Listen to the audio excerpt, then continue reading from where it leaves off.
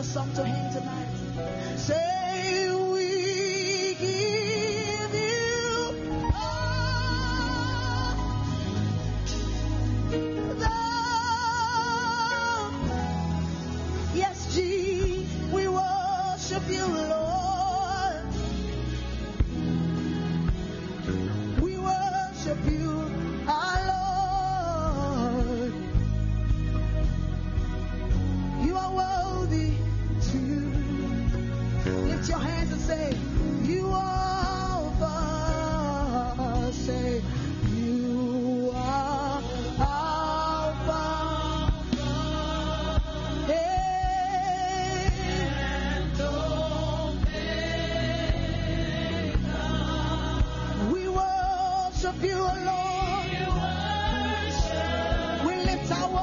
tonight. You are worthy to be praised. You are worthy.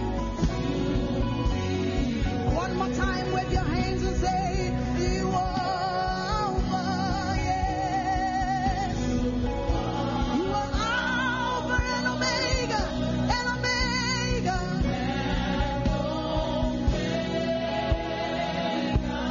We worship you, Lord. We worship you, Lord. We worship you, our Lord. All over this place, let's lift our worship. Oh, we give you all. We lift the worship tonight. Oh, Lord, we worship you, Lord. We give you all our praise tonight, Jesus. You are worthy of our praise. One more time, say, we give you, we give you, we give you, we give you, Lord. You deserve all of our praise, Jesus. You deserve all of our worship, Jesus. We bow before your throne tonight, we exalt you. We worship you alone. You deserve it all. One more time, let the heavens hear you say, oh, we give you all the glory. Give you all the worship.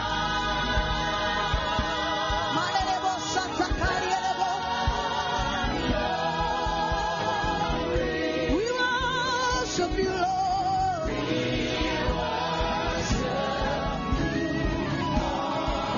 You are worthy, you are worthy. Somebody, I need you to lift your worship tonight. Somebody lift your worship tonight. He's here in our midst. He's here to take all the praise. He's here to inhabit the praise of his people. He's here to inhabit your worship.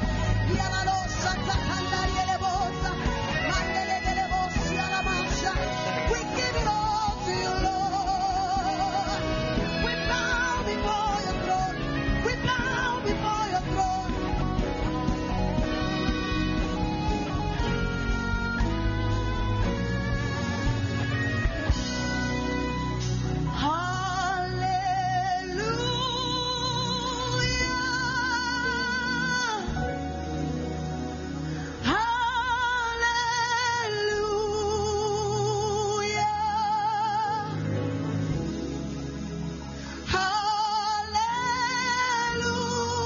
We join the heavens, Lord, to sing the song to you, Jesus.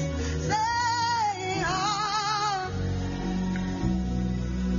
You need to let the heavens hear you tonight. Say, hallelujah. Yes, Lord. We lift our worship to you, Jesus. Because it's all about you. Say, hallelujah.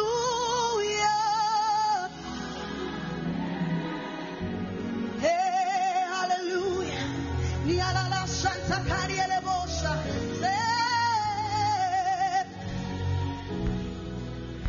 Say, Lord, we love you. Yeah. We've come to declare our love for you tonight.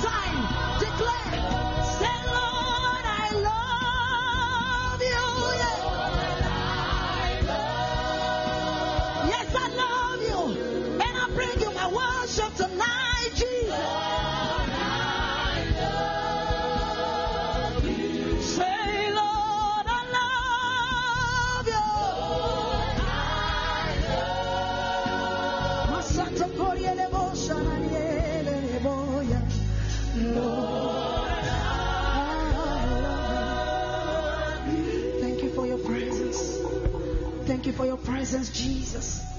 We declare our love for you tonight.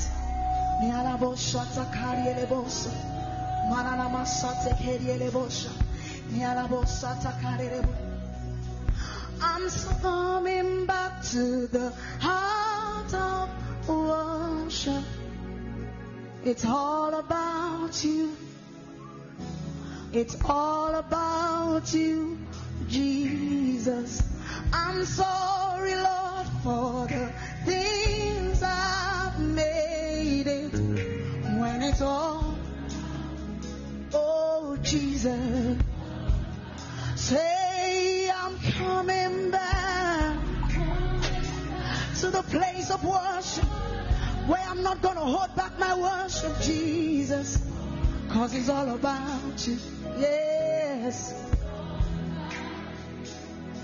I'm sorry, Lord, for the things I've made. It's all about you, Jesus. It's all about you, Lord. Say I'm coming back to the heart. It's all about you, Jesus.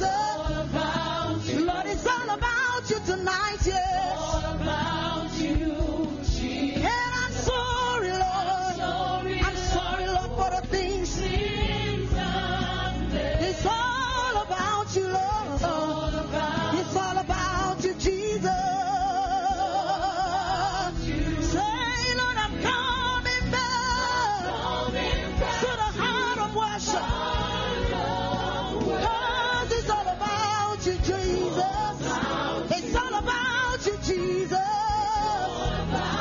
Lord, I'm sorry for the things I've made it. It's all about you, Lord. Yes, Jesus. It's all about you. Yeah. Oh, thank you, Jesus. It's all about you. Somebody say it's all about you tonight, Jesus. Take your place in our worship. Say it's all about you, Jesus. My worship is all about you, Lord. It's all about you, Jesus. It's all about you, Jesus. It's all about you. Lift your hands and say it's all about you. Lord, it's all about you, Lord. It's all about you, Jesus. It's all about you. One more time, say it's all about you, Lord. My praise and worship is to you, Jesus. Oh, it's all about you, Jesus. It's all about you. It's all about you, Jesus. Lift up your hands. It's all about Him. It is all about Him. I want you to give Him thanks this morning, this evening. Lord, it's all about you. It's all about you, Jesus. I want you to give Him thanks. I want you to exalt His holy name.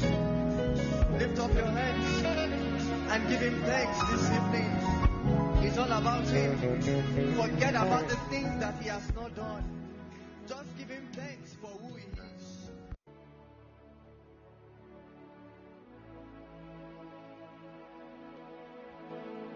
Shalom, shalom, shalom, shalom, shalom. Shalom, evening, people of God. Shalom, evening, church. Please, I believe we are all doing well.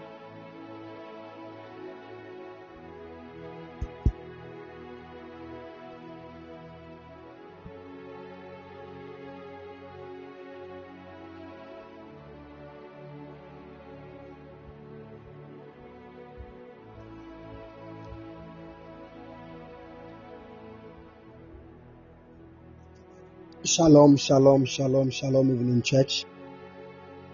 Please, I hope everybody is doing well.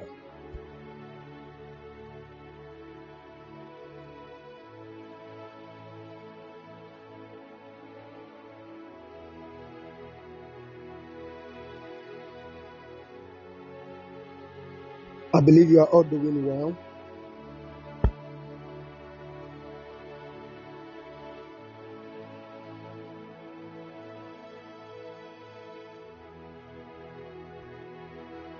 Glory to Jesus. Glory to Jesus. Glory to Jesus. Hallelujah. I thank God for your lives. By the special grace of God, I'm also doing well with my family. God bless you and increase all of you in the name of Jesus. Amen. Miss, I believe you can all hear me clearly. All right. We give God praise. Wherever you just want to share the link, just share the link. Invite your friends and loved ones. Tell them that it's time to dive deep into the matters of the Word of God. Share the link on your WhatsApp groups, on your WhatsApp status, any place that you find yourself. Share the link to that place. Invite friends and loved ones. Let them join. Hallelujah. Just share the link. Within a minute, we want to share the link as we have an awesome time in the Word of God. Share the link.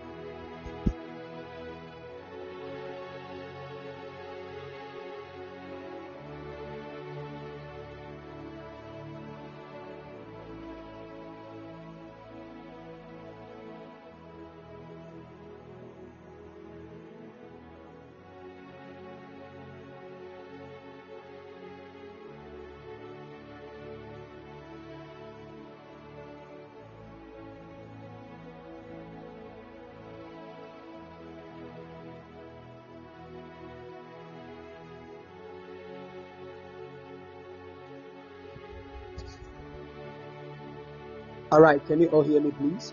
Somebody said your voice has changed, Prof. Oh, with time it will be fine. Amen.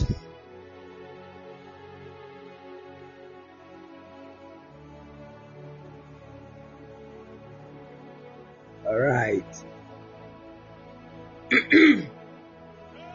Yeah, with time everything will be fine, so don't be worried. All right, great. We give God all the praise and all the glory. There is a moment in the presence of the Lord, even to understand basic things in God's word. Hallelujah. Amen. Let's take a word of prayer before we launch ourselves into the word of God. Blessed Father, we exalt you, we give you praise and glory. Thank you for gifting us with another evening in your presence. We give you glory in the name of the Lord Jesus. David said, it is better for me to spend even a second in the house of the Lord than for me to spend hours in the place of merrymaking. For in the presence of the Lord there is fullness of joy.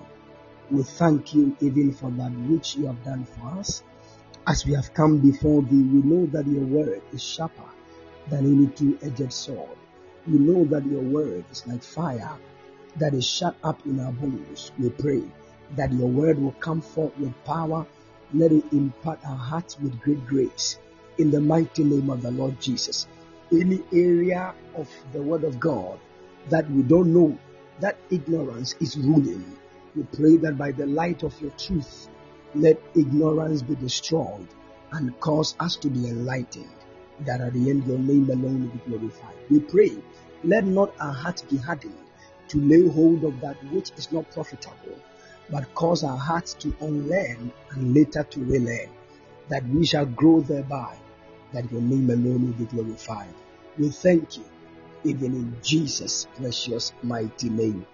Amen. Hallelujah.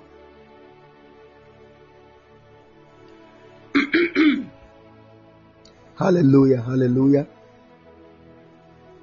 All right. We give God praise. We give God all the glory.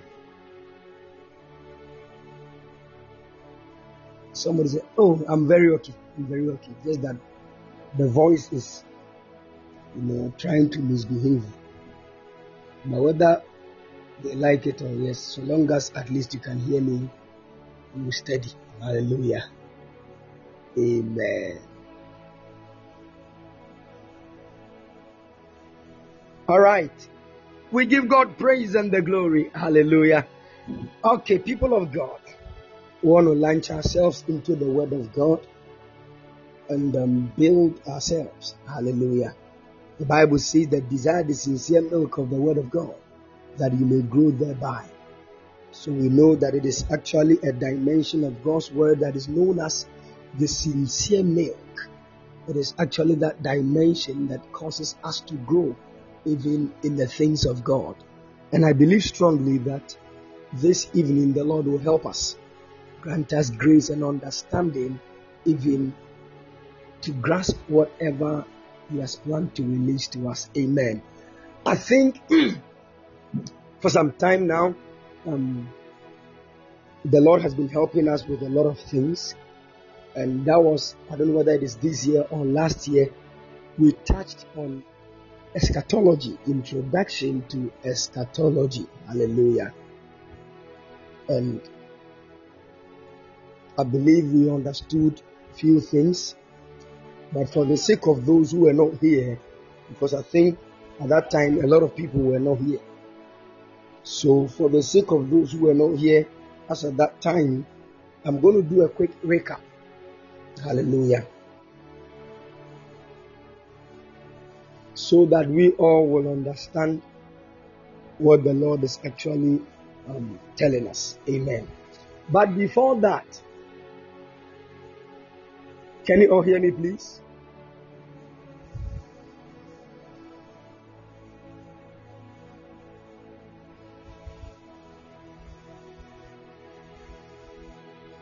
The gift of tongues. I see the Spirit of the Lord come upon you. The Holy Ghost sent from heaven.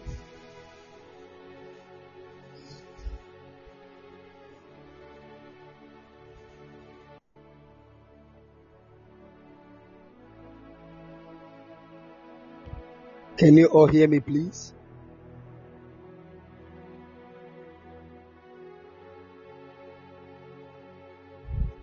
Great.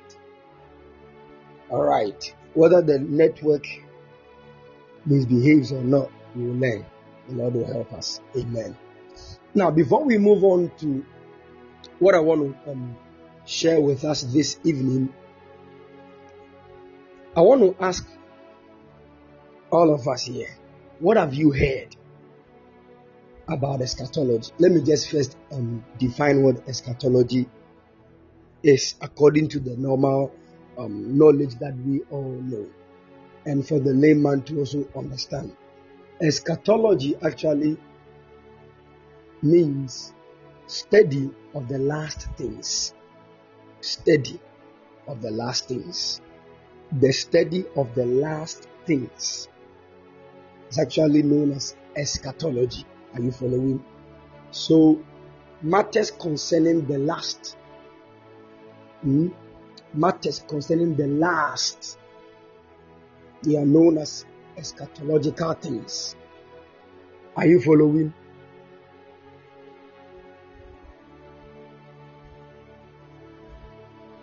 Good. Where maybe in our language, they will say eschatology is the study of the end times. The true definition of eschatology is that eschatology is the study of the last things. The last things. The last things. Are you following? Good. Now, the question I want to ask is that, what have you heard based on this simple definition of eschatology? I know many of you have heard a lot of things about what they said eschatology means. What have you learned, or what have you heard about eschatology? What have you heard? What do you know? what did they say that eschatology is? And what are some of the things that they said are part of eschatology? Somebody said there will be hard times. Okay. That's what the person meant. Okay, what do you also know? And what have you also heard?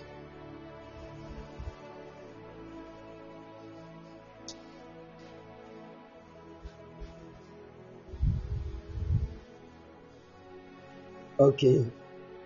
Same said they said there will be 666. Okay. Nice one. Somebody said they said there's going to be rapture. Okay. All right. Auntie Tina said countries will rise against countries. Okay. Abnas dear said Israel will build their temple. I love this one. I love this one. Tommy said a son will betray his father and mother. Okay. Chidiebere said men will be lovers of money. Okay. Ruth Lane said natural disaster. I love what Mami Ejiwa is saying. Our body will be raptured. Wow. That's great. Akosia Aram said there are no dead people in paradise after Jesus' resurrection. Okay. Wow. That's what she learned. Okay. Mame Puma also said the coming of the Antichrist, which will be a person posing as a peaceful person and deceive people. Okay, wow. My son Kobe Chris, Shalom Osof, I hope all is well. Maureen also said there will be judgment after death. Great. Jesus Network said he learned that the kingdom of God is at hand. Somebody said I learned that ladies will marry ladies also as men. Okay. Adjoa Glory said lesbianism and gay. Sure, exactly. Nadia said great nations will rise against each other. Okay. Sami said they said if you don't take the mark of the beast, they will cut your hands. I love that. Joshua said, I heard that parents and children will rise against each other. Okay. Right. Right.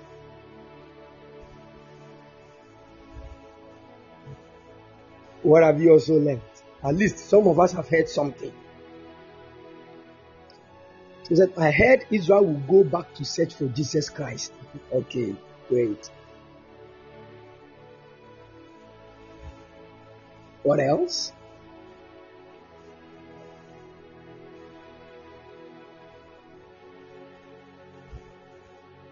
Someone said, I heard that our works will be passed through fire. Wow. Okay. Okay, what have you also learned? You have learned something. So share what you have learned. Huh? And let us go into the scriptures. Whether they are in alignment with what they told you or they are not. Okay. Max God said, increase in lust of the flesh and lust of the eye. Okay. Mommy Augusta said, godlessness in the last days. Wow. Great. My son, the Royal Dake said, I heard Jesus will come again and he has already. I love that. I love that. Oku said, I heard again, dead people will rise again. Okay. Wow. We give God praise. At least we have all learned certain things, we have all heard things from pastors. You see, the reason why, as we are all saying these things, someone said, I heard there will be rapture. Do you know that almost all of us are just mentioning things we have heard, not what we have sat down to read? Are you following? Said the whole world will trade with one currency. Okay.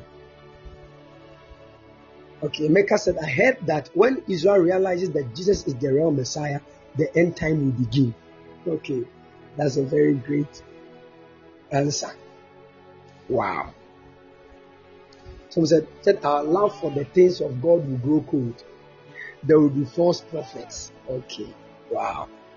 Glory. Glory. And I love all your submissions, and we are all learning. Hallelujah. So this evening I want all of us to stay glued to our seats.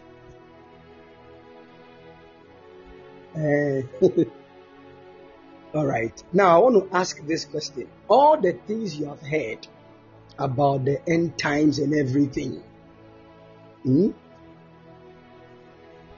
all the things you have heard and you have read, maybe you heard people speak, have you sat down to dissect the scriptures to really know whether they are true or not? Have you? It's just a simple question.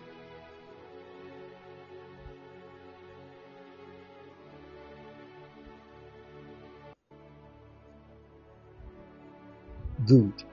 Almost all of us are saying no. But the question is, do you believe what they have said? Okay, it's only mommy or guest that said, yes, please, I have.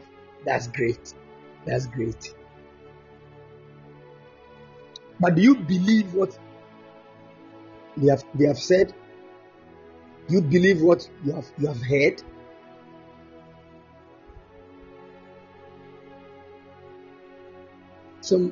Most of us are saying somehow. Somebody says sometimes. I see. This is where the whole problem is. All right, Samuel said, I believe some, and they were scary. Hallelujah.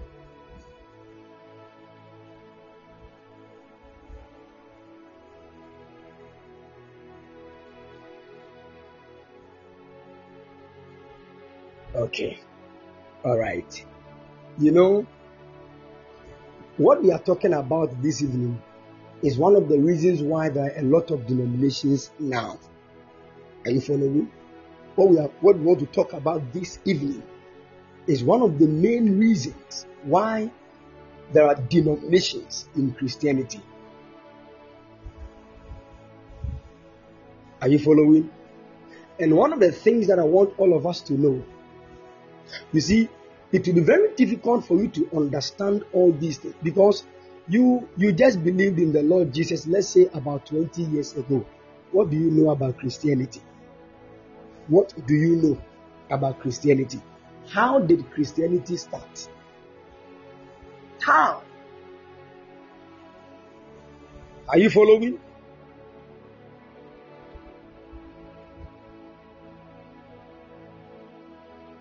How did Christianity start? And what is the foundation of Christianity? The problem that we have is that we fail to go back to learn the historical backgrounds. Now, let me just first say this. Let me just first tell you this. Are you following?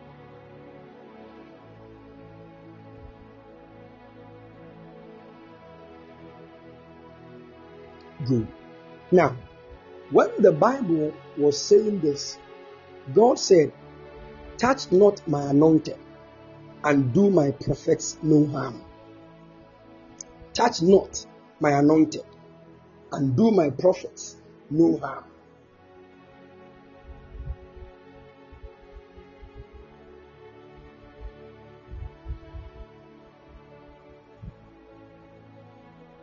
In the book of 1 Chronicles chapter 16 verse 21 and 22. 1 Chronicles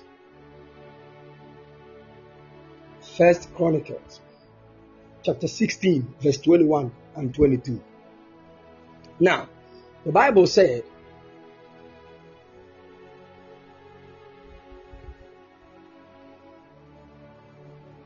if I want to read from verse 20, the word of the Lord tells us that this is talking about the Israelites when they left Egypt and they were going to the land that God had promised them. The Bible said in 1 Chronicles chapter 16 verse 20 down, it said, and when they went from nation to nation and from one kingdom to another people, God suffered no man to do them wrong. Yea, he reproved kings for their sakes. So you see, when the children of Israel were moving from Egypt to the promised land, the Bible said, as they were wandering in the wilderness, they were moving from one nation to the other and from one kingdom to another. The Bible said, yet he did not let anyone oppress them. He warned kings on their behalf, said, do not touch my chosen people and do not hurt my prophets. Are you following? Good.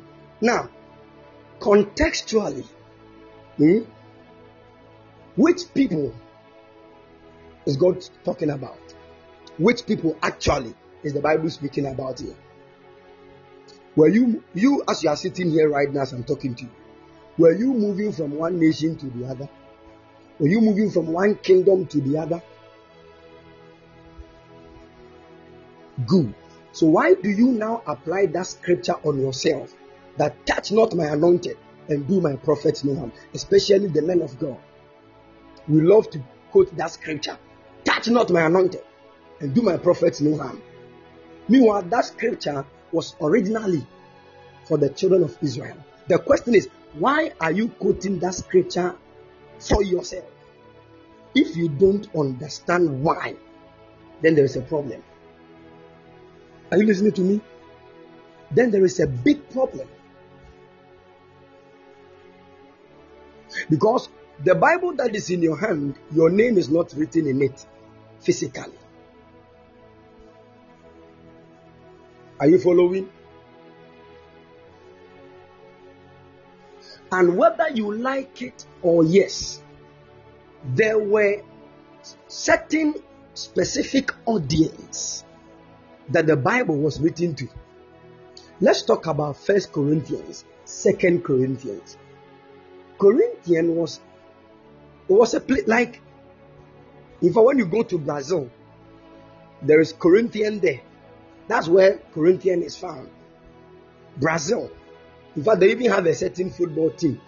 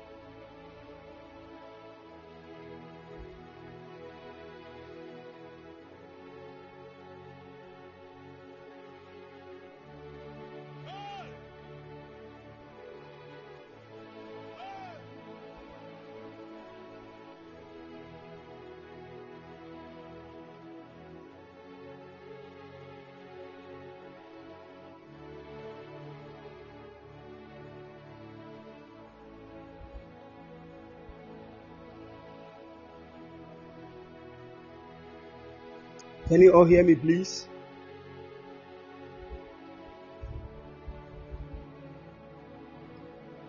All right, great. Now, when you take your Bible and you open your Bible, and let's say it falls at a place where they have written 1 Corinthians, what does it mean? I want us to have a certain foundation. Are you following? Before we actually move on to what we are supposed to understand. Else, many of us will miss a lot of things. The problem that we have is that we don't know anything historical. And we are trying to build upon something as if the Christianity thing came in our time. Are you following? And the main problem is this. If you don't have understanding to all these things, you will miss a lot of things. Now, let me just let you understand. When we look at the book of Revelation, the whole book of Revelation was written by John to 7 main churches that were in Asia Minor. 7 churches that were actually literal churches that were there. Are you following? So John wrote letters to them according to the visions that he was seeing. Amen. So now, contextually, and according to what was written, we, as we are standing here, don't misconstrue what I'm about to say. Amen. That is why we are about to unlearn to relearn. So relax, be stable, open your heart. Sometimes the problem that we make is that we don't want correction because our hearts are already formed, and our minds have already, conceived a particular thing based on what we have learned from our pastors. Religion has blocked our minds from receiving new things. Anytime you hear something that is different from what you have learned, it makes it look like the thing is false. Is that not so? So you find it very difficult to believe the new thing, because trying to throw away what you have believed for 18 years is difficult. And if you are somebody who does not learn how to throw away certain things, if you don't know how to unlearn and to relearn, you will never grow. Are you following? Because you see, when we were in class 4, they gave us a definition for energy. And they told us that energy is the ability to do work. But when you go deep and you begin to grow and you enter deep into physics, there is a certain definition of energy that is quite different from what they told you or taught you in class 4.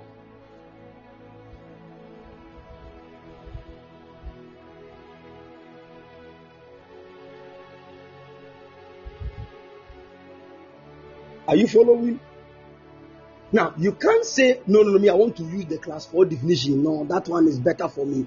It means you don't want to grow. Now, does that mean that the class 4 definition is wrong? No, it is not. But at certain dimensions, if you still carry them, it means you have not grown. That is why at a point in your life, you were crawling on the ground.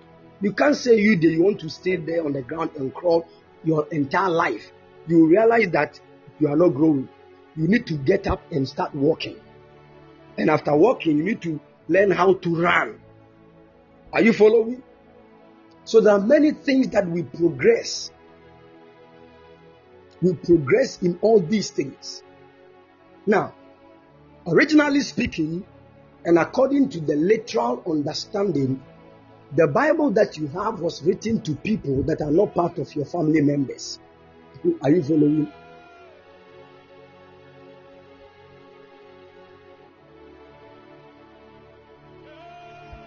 Good.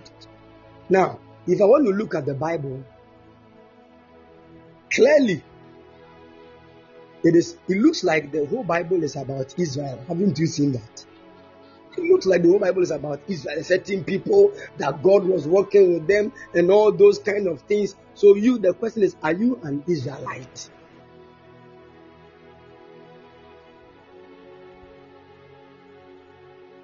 If you are not an Israelite, why are you applying the scriptures to yourself? This is where the biggest problem of Christianity lies. Because if you understand the transition, then you will know and understand a lot of things. They have not taught us. Because we don't want to learn. So we just listen to what an evangelist is saying, he will throw it to you and you believe it. You see, there is a problem. That is why some of you, in the afternoon when I was talking about the rapture it was difficult for some of you to throw away what you have believed, to learn what is new. Very difficult. What are you trying to say? That there is no rapture? This thing that the greatest man of God. So all those great men of God that are actually saying this, what are you telling them? What are you saying? You that have not been in ministry for long. A man has been in ministry for 45 years and he has been saying this. You are a small boy, you are coming, you want to tell us what? I will believe in what the great man of God has said.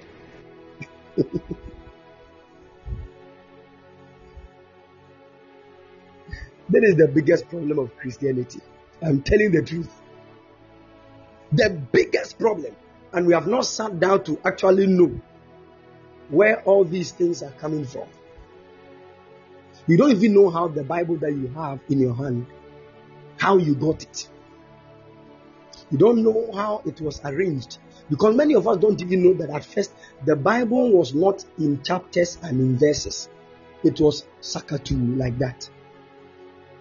So when you take Daniel and you want to read the book of Daniel, there is nothing like Daniel chapter 1. So you can't say, okay, today I'm reading 2 chapters in Daniel, then tomorrow I'll continue. You can't say that because everything is just written at once. Are you following? No chapter, no verse. So the whole thing was just continuous because it was a continuous vision that a prophet called Daniel had that he was writing. So I've said this before, that in the year 1500, when we say 1500, the year 1005, that we had 1006, which we call 16. Then we have 17, 18, 25, 1999. Now we are in 2000. So the year 15th, it was actually the year 1500. It was the year that the whole Bible was actually brought together. And it was that year that the Bible was divided into chapters and verses. And in fact, human beings who sat down and they decided on how to remove certain books from the Bible so that we can have what we have now. You don't even know those who sat down, whether they are of God or not. You don't know the people, whether they were prophets, priests. No. Men that sat down to bring the Bible together were not even priests. Are you listening to me? They were not priests. They were all Roman emperors.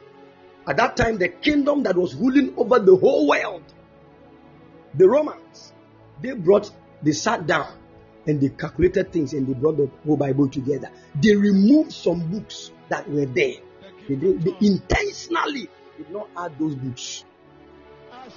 But when you go to the Roman Catholic Church, they have a certain Bible that looks quite different from ours because they have certain books that are added to their own.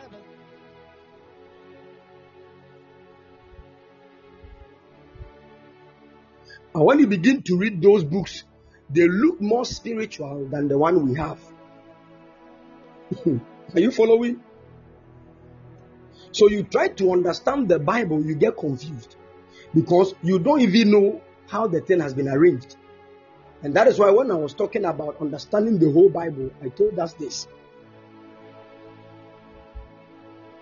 I told us that the whole Bible, the Bible as you have right now, was not compiled in chronological manner. So if you say, I'm reading the Bible from Genesis, Exodus, Leviticus, Numbers, Deuteronomy, Joshua, Judges, Ruth, then you will get confused at a point. Are you following? Especially Ezra and Nehemiah. You will get confused.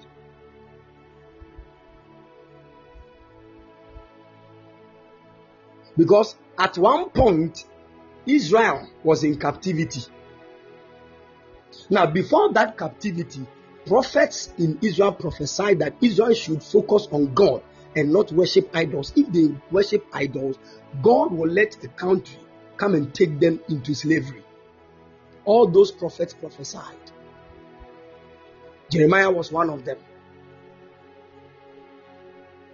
Now, he prophesied, they did not listen, and the country captured Israel into captivity. Now, that captivity, they were in captivity where Daniel even wrote. It was in that moment where God spoke to Daniel and he wrote his book. Are you following?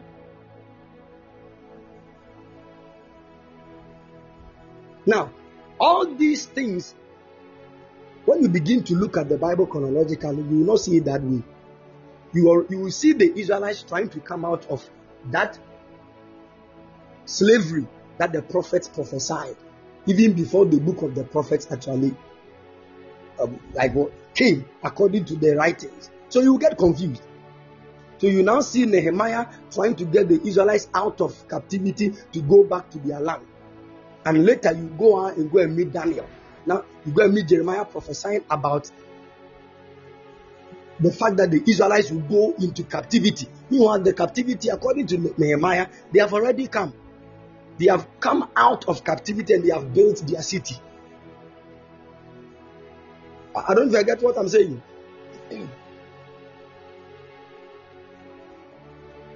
The problem is that we don't sit down to study. I'm telling you.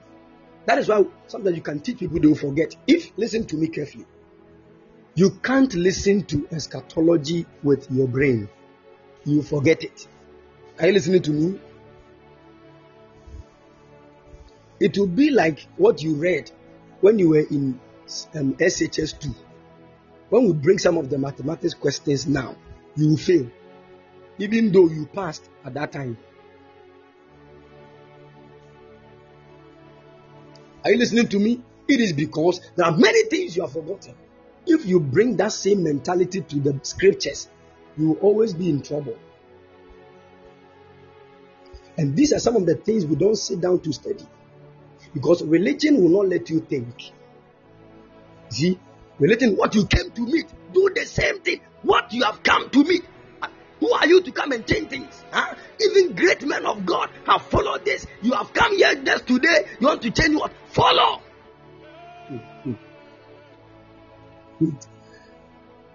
So right now, if you try to question things and understand things, you say you are the devil's. I remember one time, one of my friends, Apostle Joshua, that my friend is blessed.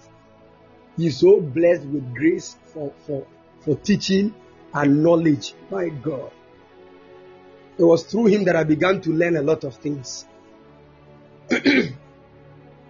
He started questioning some things about eschatology and he started teaching some few things on Pensa WhatsApp platform. I've said it. Pensa. Hey! He just brought out some few statements. They said, hey, you have eaten of the forbidden fruit. You are the devil's you are the devil's incarnate. You are a demon. Oh. Just because he had a different understanding about the end times from the Pensa people, they started tagging him. That is what religion does to man. So in Ghana, even in Africa, if you're a man of God and doctrinally you hold a certain ideology quite different from another church, they'll start tagging you. They'll all call you a false man of God. So you're a false prophet. You are false this. You are false this. I'm telling you, my son Clement, is the way we have suffered, the way we have suffered trying to teach.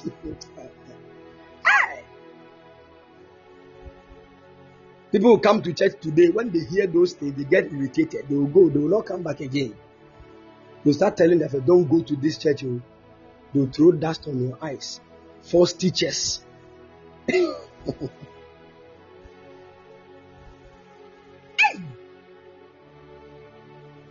Why?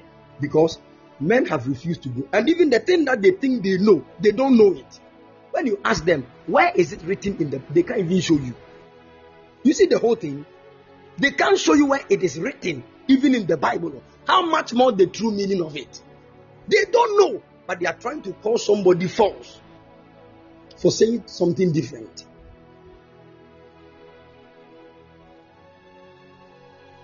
Because there are some of you listening to me right now. If I tell you that Jesus has come, you leave the platform right now. Say, oh, what is this man of God saying?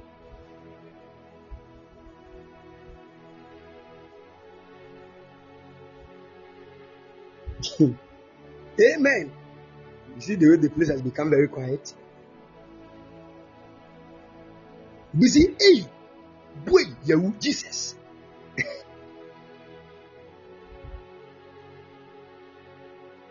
The problem is we just don't know.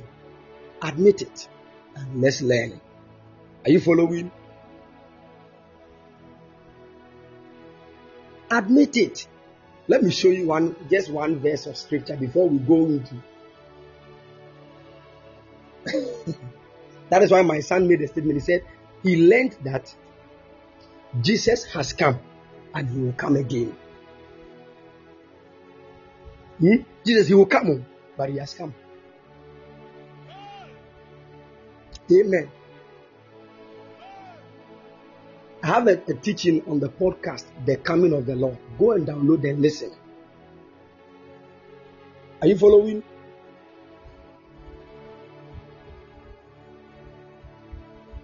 I want to show you something.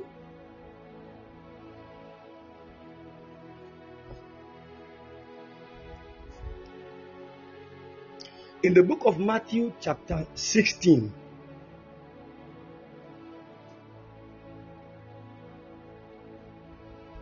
verse 27 and 28. In the book of Matthew, chapter 16, verse 27 and 28.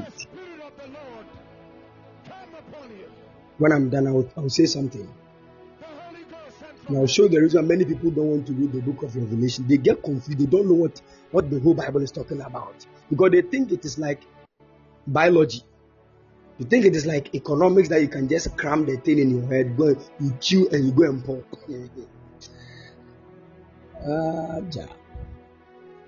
Now listen to this.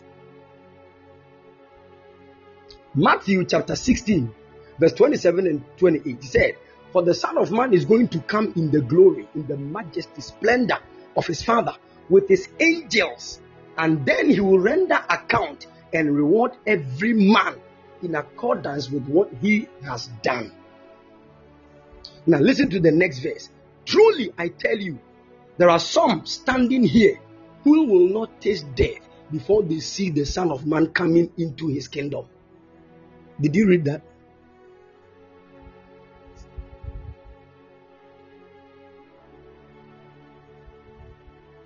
Can you all hear me, please?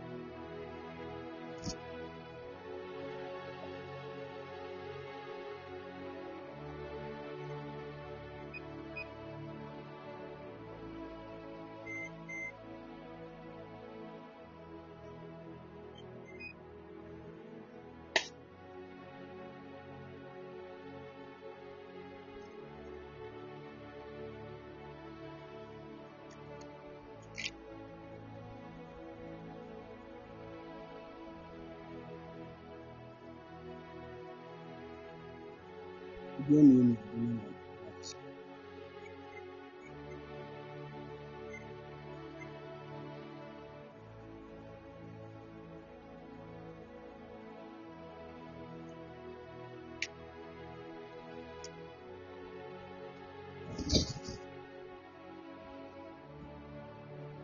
you all hear me, please?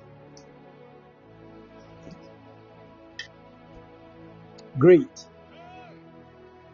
Great. Now let's take that scripture again and just think about it and actually tell us how and what the Bible is trying to say. He said, "For the Son of Man is going to come in the glory."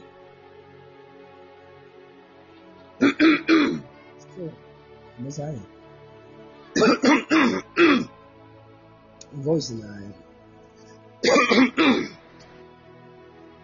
Can you all hear me, please?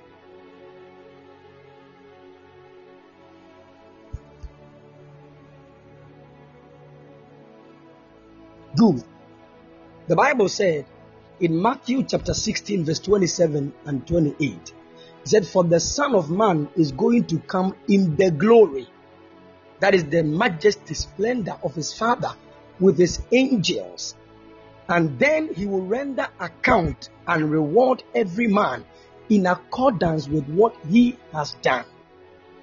Verse 28. Then the Bible said, "Truly I tell you, there are some of you standing here who will not taste death."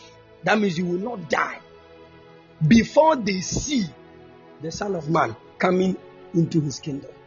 Did you read that?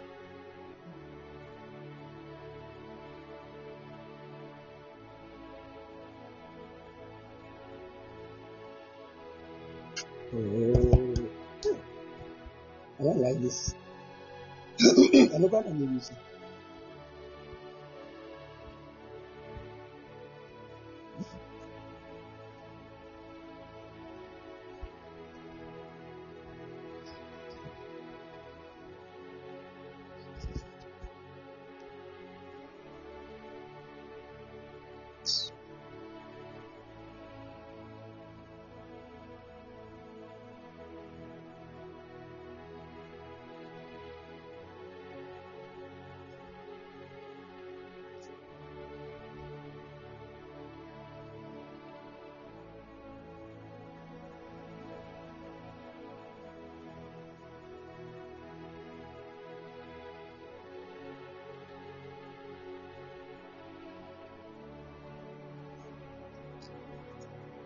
Can you hear me, please?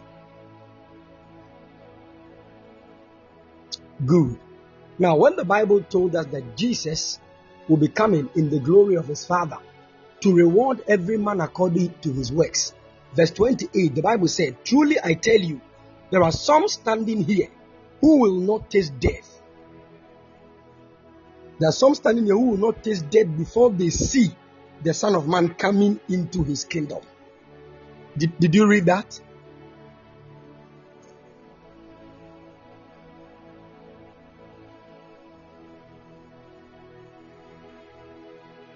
Okay, so what does that mean to you? Just look at it clearly.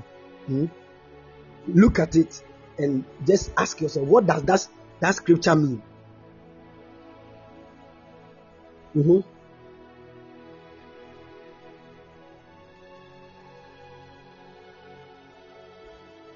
I want you to tell me what you understand by that scripture, especially verse 28, because we all know that Jesus is coming in the glory of his Father.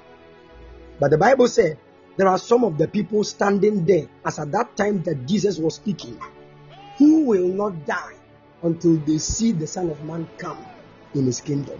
So what does it mean?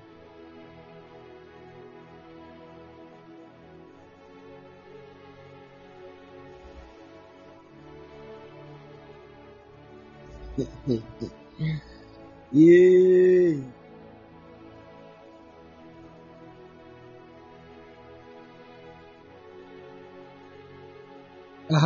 What do you understand from that verse? Somebody said some of us won't die until Jesus comes. That's not what the Bible actually said. Because Jesus was speaking to a people And he told them, he said, truly I tell, there are some standing here. Are you standing there? The Spirit of the Lord come upon you. Oh, you are not getting it. You are not getting it. From heaven. You see, your problem is this. You want to put yourself in that verse.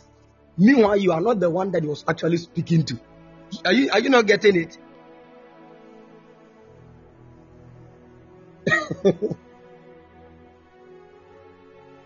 Listen to what Frimpong Samuel is saying. He said, it means he has come already because none of them is still alive now. Beautiful. Beautiful.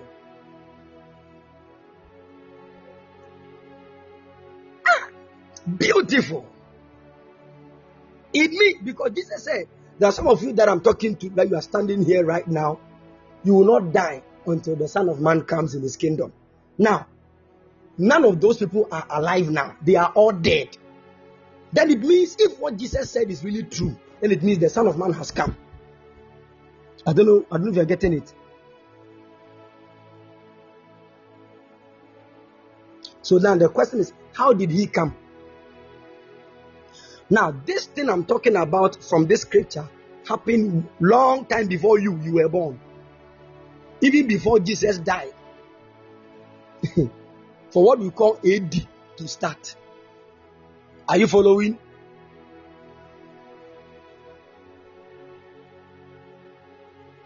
Have you seen that you are now thinking? The thing is really hitting your mind.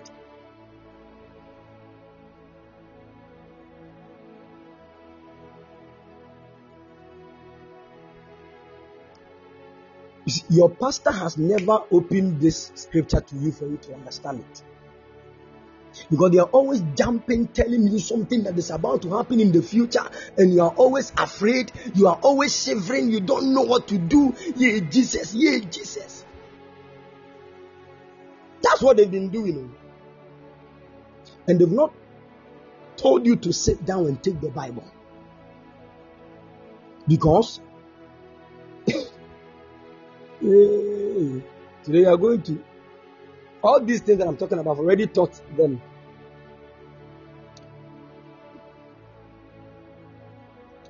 Amen.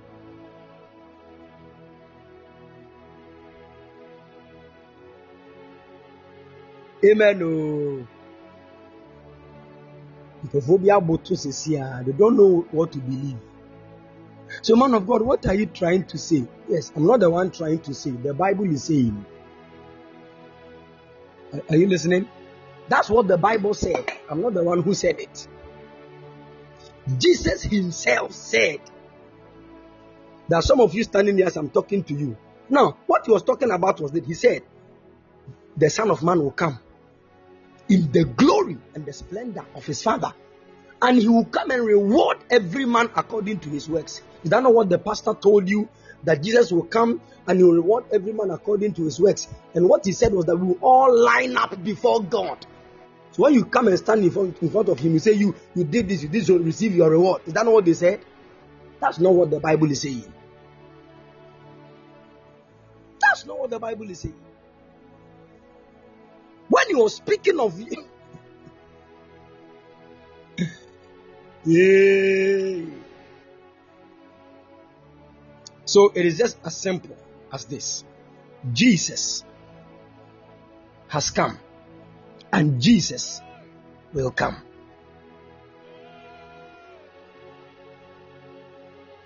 Are you following?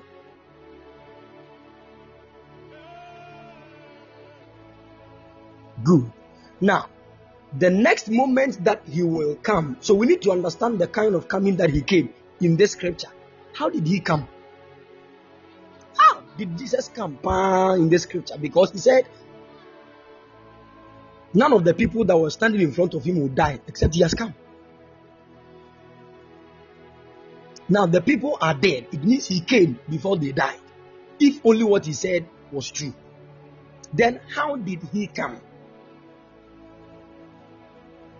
Are you following? Now, when you hear the word, the coming of the Lord, anytime you hear that the Lord is coming, you need to really understand what the Bible is contextually saying about his coming before you just jump into any conclusion. Now, the reason why many of us can't understand the matters of eschatology is that it is not just like any verse you try to, put yourself in that verse quickly. You get confused. Are you following? Because they are prophetic languages that you would need prophetic understanding in them. Especially what the Bible calls 666. I've taught on it before. 666 is not that you see people and they have written 666 on their foreheads. No.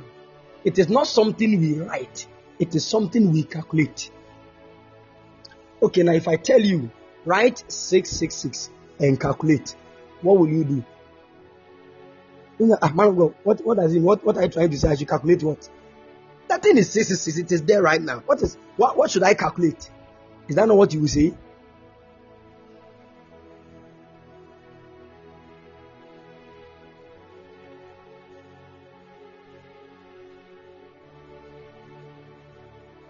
But there's a problem, because the number is not supposed to be read. It is supposed to be calculated. Are you following? Let's read something from the book of the Revelation of Jesus Christ.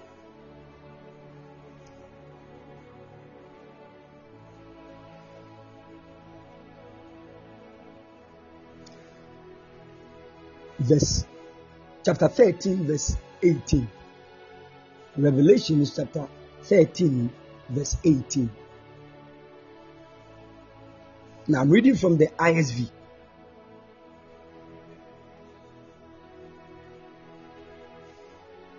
He said, here is room for discernment, a call for the wisdom of interpretation. I love this version.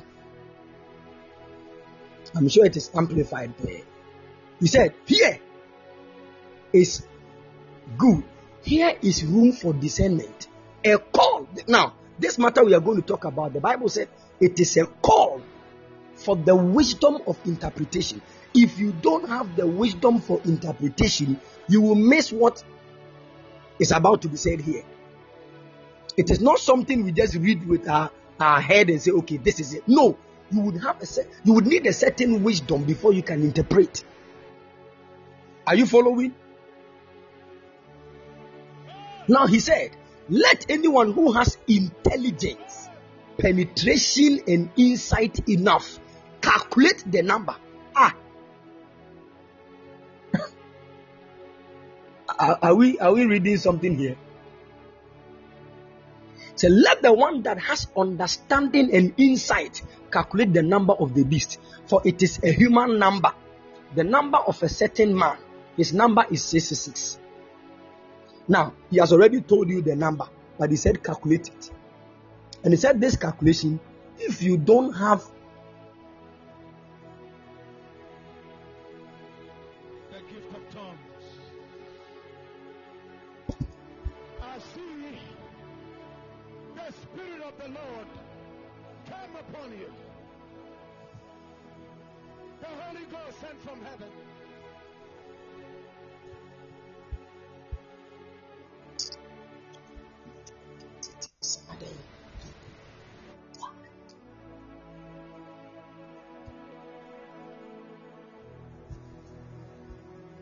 Can you all hear me, please?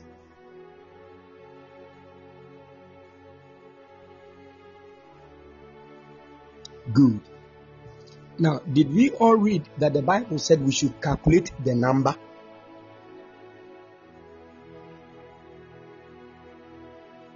He gave us the number. He said the number is 666, and he said calculate it. But before he told us to calculate, he said you have to get wisdom and understanding before you can calculate. So now, when I tell you write the number 666, now calculate. How will you calculate that number? You would need wisdom. He said wisdom is needed here. Let the one with understanding solve the meaning of the number. Solve the meaning. So it is a question. Solve the meaning of the number of the beast, for it is the number of a man. His number is 666. The number of a man. Can you all hear me?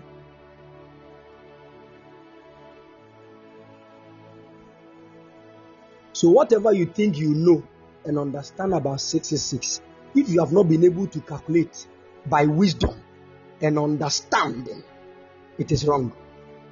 Because 666 is not just a number we'll be seeing written on people's faces and on high. No, it is something that when you see, it is a call for wisdom. So you watched a movie and you said, when you see 666 written on somebody's forehead, it means the person has taken them. Oh no. Oh no. Oh no. Oh no. Can I say something here? I've taught on this before. Now, do you know that the number will be written on the forehead and on the right hand? I hope you know that, according to what the Bible has told us. The forehead and the right hand. What does it mean? What does your forehead mean and what does your right hand mean? Your right hand speaks of power and your forehead speaks of wisdom. Are you following? So wisdom and power. Our God is an awesome God. He reigns from heaven above with wisdom, power. I hope you know that. How many of us remember that song?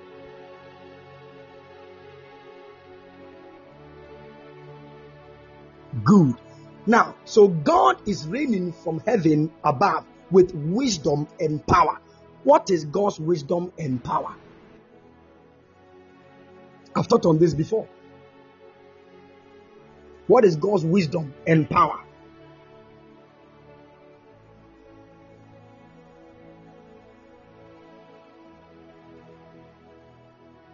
In the book of 1 Corinthians chapter 1 verse 24. 1 Corinthians chapter 1 verse 24. 1 Corinthians chapter 1 verse 24. The Bible said, but unto them which are called both Jews and Greeks, Christ, the power of God and the wisdom of God. Simple. But to those who are called, whether Jew or Greek, Christ is the power of God and the wisdom of God. Now, the power of God and the wisdom of God, which is manifested in the human body as in the forehead and the hand, is called Christ. That means that anything that they will use on your forehead and on your right hand is standing against the Christ. Are you getting it?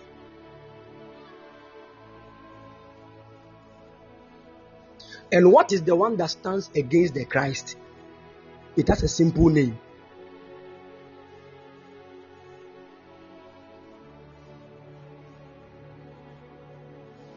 The Antichrist. The Antichrist. Now, the Bible is now telling us that number. So you see, when we talk of Antichrist, it is not like they have written 666 on your head, on your forehead and on your hand. So that means that mark. Do you know what the mark is about? Let me explain. Anytime somebody denounces Christ, the person has received the mark.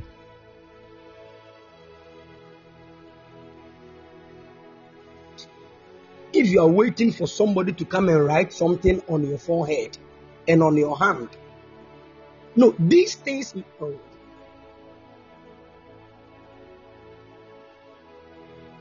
I don't know if I get what I'm saying.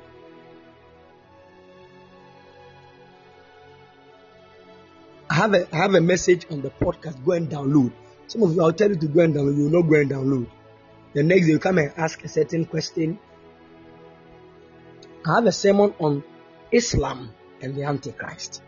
Islam and the Antichrist. Look at this. Now the COVID-19 vaccine is 666. That is nonsense.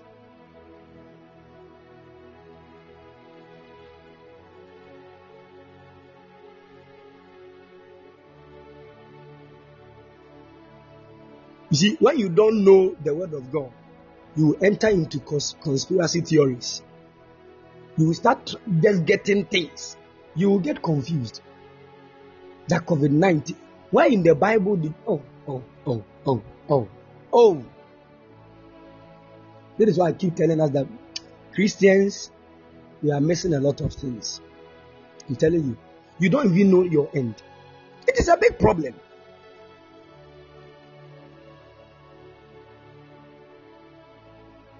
I've said this here, that vaccine, it is like water.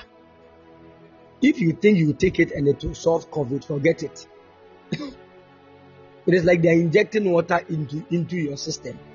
There is no power you need to kill anything. It is nothing. Are you listening to me? In fact, most of the people that died during COVID season, they died through fear and emotional trauma. Because a lot of people, some of you are listening to me right now, you got COVID, you didn't even know. And you got healed, you didn't even know. Some of you listening to me right now, you got COVID and you got healed on your own. You didn't take any vaccine, nothing. So I didn't know. What happened to that person? The kind of fear that comes with this COVID thing has killed many people.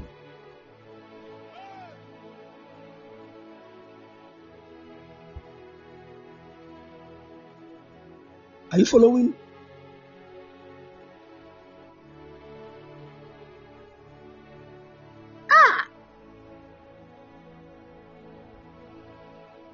There is nothing in it. There is nothing. Don't use this one to align.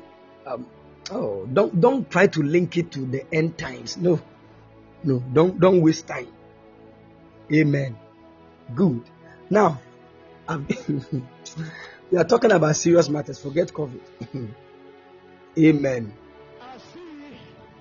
Somebody say yes. COVID has come. The world is coming to an end. Sister, we go day here. We go day here and serve the Lord. You know about? We go day here no. We go serve God. Some of us we go enter dimensions with angels. Charlie, we go manifest the power of God. We go cast devils. We go heal the sick. The prophetic, we are here to start. We will preach the gospel to the uttermost part of the earth. Are you following? Let them say whatever they want to say. The Holy Ghost will do his work. His main assignment is to establish the kingdom of God on earth. Through us, we will allow him. We will allow him. If you want to jump and run to heaven because you are afraid, go, take the lead. When we are ready, we will come. And we don't want to come to Christ to come and meet us here. You are not the Christ. Christ is there. Christ is there. Are you following? I'm trying. I don't know, but I wish I could teach. But I'm just trying to. I'm trying to weed the land of our minds and our hearts, because we have already received certain things that we need to uproot them, else we will find it difficult to grow in the truth. I'm telling you. So please allow me to weed, okay? Uproot certain weeds. Are you following?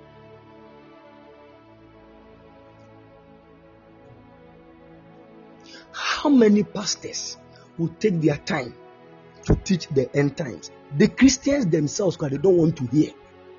Everybody wants to hear God is going to open a marital door for you. Child of God, I came to tell you that God is about to bless you. You see, one thing that the Lord told me himself when he wanted me to start the ministry, he said something. He said, you can't be a pastor and have souls under you when you don't know doctrinal. I don't know how to explain it. When you don't know about the doctrines of Christianity, Are you following? We are not only here to help you by the anointing get a good marriage. It is good. Get a good marriage, get a good job. We destroy the works of the enemy against you. They are all good.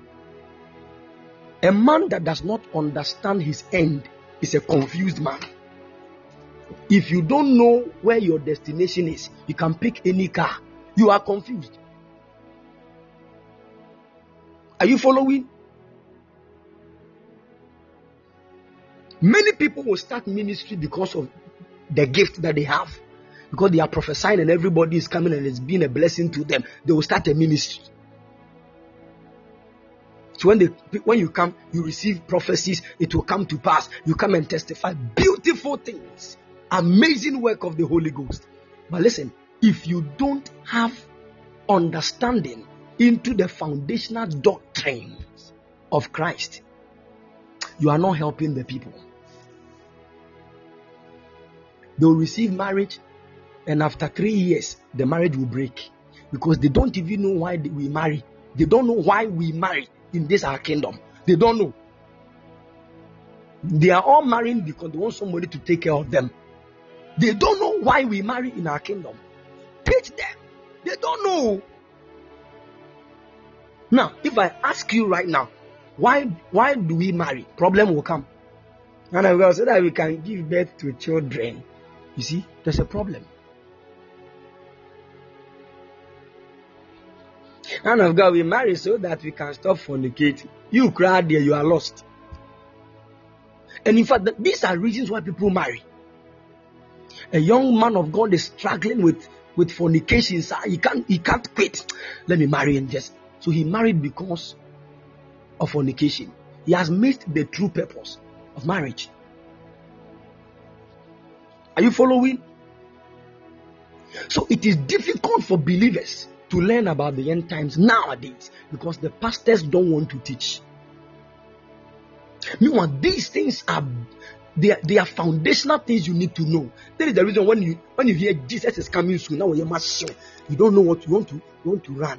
If you know what these things have done to people, if you know what these things have done to people,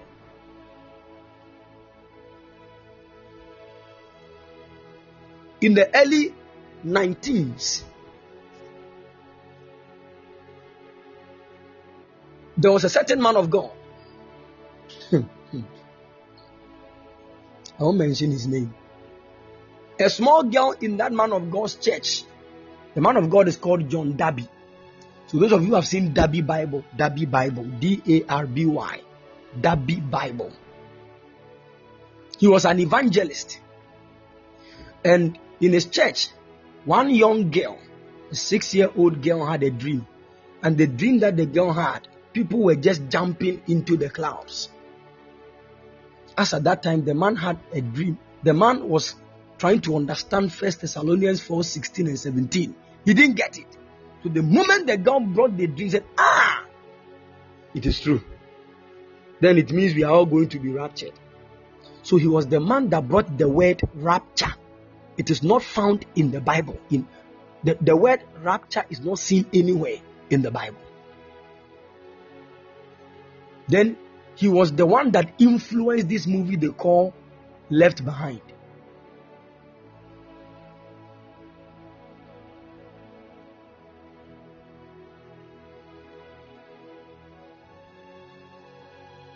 If you don't know history, you will always be confused in this thing. That is what the enemy is using to we don't know history. We just don't know history. We don't know what happened. Now, if you're a believer and you want to know what is ahead of you, first know what is behind you. Because history is actually the foundation for the roof, which is the future. I'm telling the truth. Go and learn church history. How did we get here? If you know the fights that have gone on among the church, you will be shocked. People said Jesus was more God than human. Other people said he was more human than God. Other people said he was not even God. Some said he was not even human. That one brought fight in the church. Now, we don't know any of these. So now, there are still people who have splitted. This one holds this, this one holds this, this one holds this. Now, whether you like it or yes, as a believer, you will believe one of them. Are you following? You will definitely believe one of them. What your pastor is preaching is what you believe.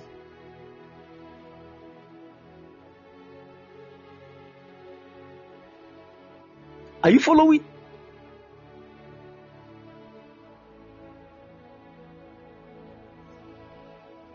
This is the problem that we have. You know, I used to be like all those people when I hear that Jesus is coming soon. Aye. Especially when you have gone to sin on Saturday evening. Then Sunday you come to church and the pastor is preaching. And found this out here. Sorry, them. The sense was say, I tell you, say, Fred, I didn't yanko fee. But the other four, Bonena, we no sumas. That time was a drama. You say, Nako Kumu so of drums in the house.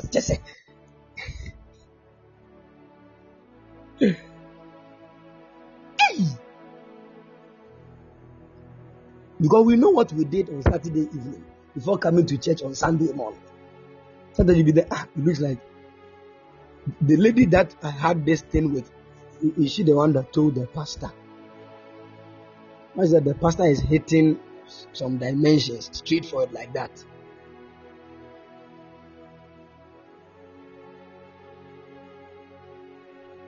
Then he start talking about hell in the church. It's when they preach hell and people get so, people don't know what to do.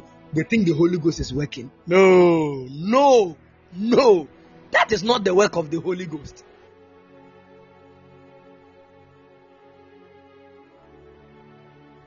They preach, people are afraid, then they begin to cry. Because the way they will preach hell, you'll be there, you burn and you won't die. You can stab yourself with the longest and sharpest knife. You will still not die. You can cut your head. It will come and fix itself again. You will not die. You will be there forever and ever. It will not end. You will be there, sir. Oh no. Abba.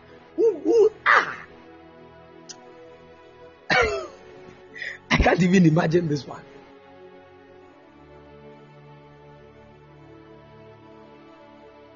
Now listen.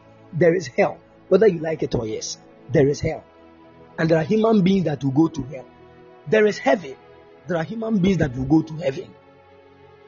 But as a believer, none of these places are truly your assignment. If your assignment is in heaven, that's where you came from. You should have stayed there. What are you doing here on this earth? If your main assignment is in heaven, and that's where you came from, what are you doing here?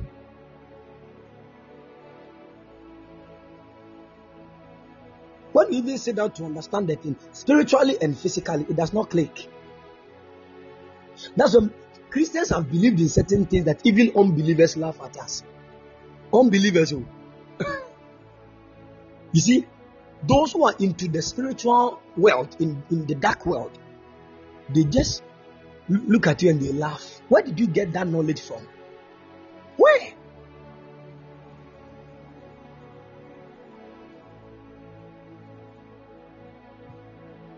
No, where did you get that knowledge from?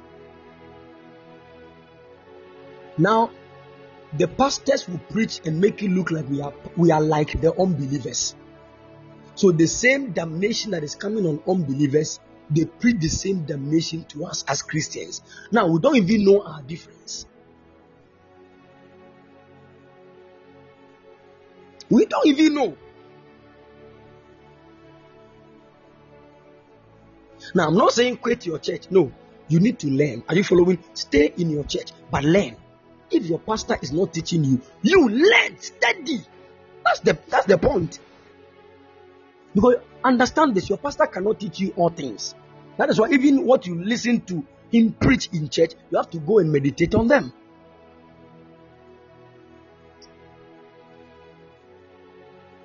Are you following?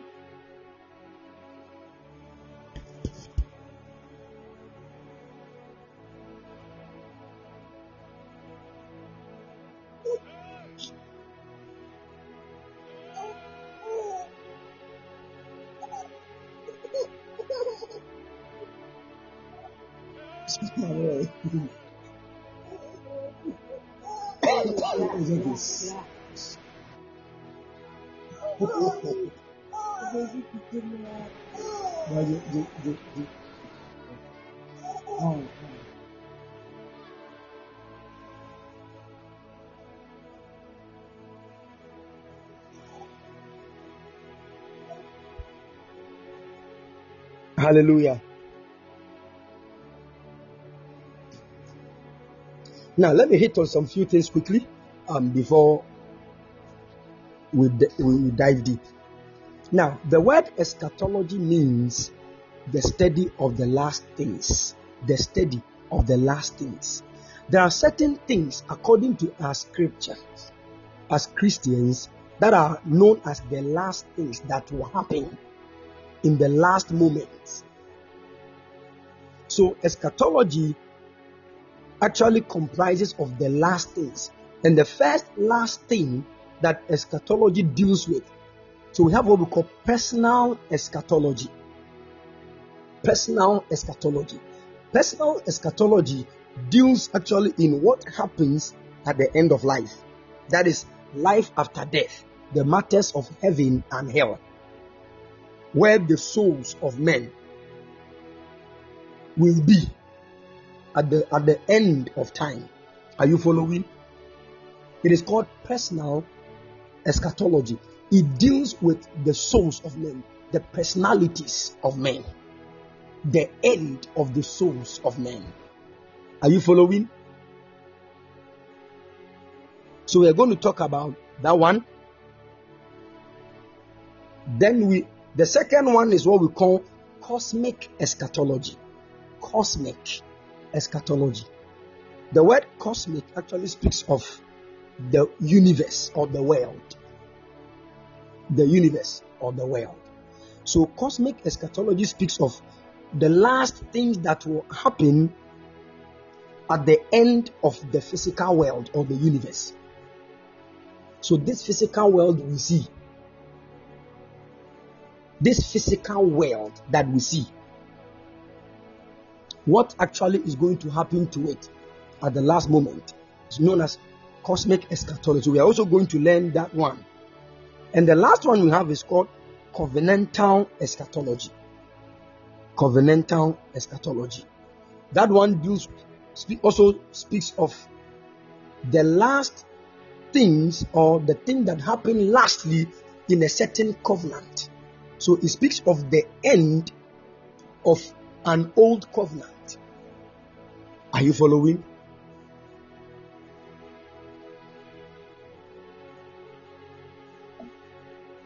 Good.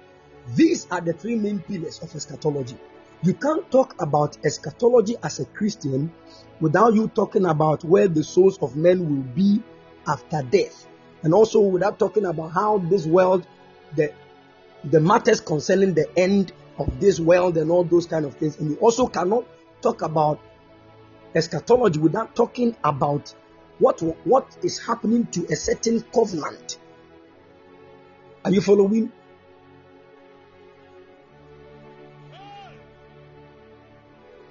Good. Now, the problem that we have is that sometimes we try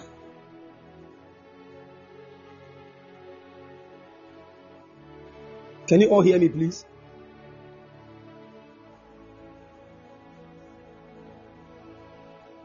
Good. The problem that we have is that sometimes we try to use number 3 for number 2. You see, so when you read the Bible, any verse that you see in the scriptures that is actually talking about an eschatological thing, you have to now look at it carefully and decode whether it is a personal eschatology which deals with where the souls of men will be after death, or whether it is something connecting to the physical world that we see, or it is something connected to a covenant that is ending. If you don't understand this, you will make a big mistake. Because there were many things that Jesus spoke about that he was not actually speaking of the end of the physical world. But we thought He was speaking about that. And that was where most of us went wrong. Amen. Especially, now let me talk first about covenantal eschatology. Covenantal eschatology. Covenantal eschatology. Now, when Jesus came to this earth, there was nothing like new covenant, as the Bible has taught us. There was nothing like that. The only covenant that there was the Mosaic covenant that God established with Moses, which is the old covenant. Are you following? Now, if you were here when I was talking about the understanding the whole Bible, you will actually understand that I taught on these things. Now, when Jesus came to the earth, when he was born in Bethlehem, in Judea, he came in the time where a certain covenant was active, and that covenant was the old covenant. And the main assignment of Jesus Christ was to establish a new covenant. Are you following? God had already prophesied that he was going to establish a new covenant with the children of Israel. So Jesus came to establish the new covenant. Now, does that mean that he was going to destroy the old covenant? He said he did not come to destroy it, but he came to fulfill it.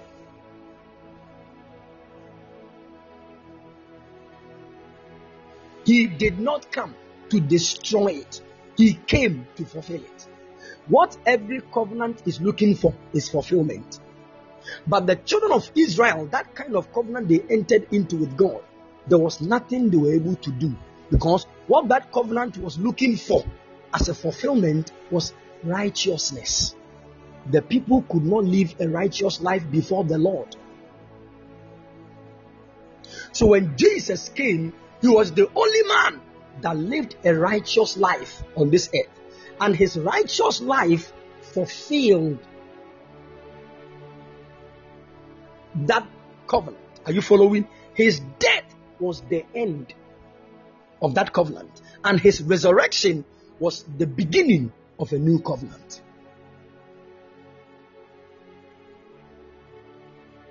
So when you read the book of Hebrews chapter 8 verse 13, Hebrews chapter 8 verse 13,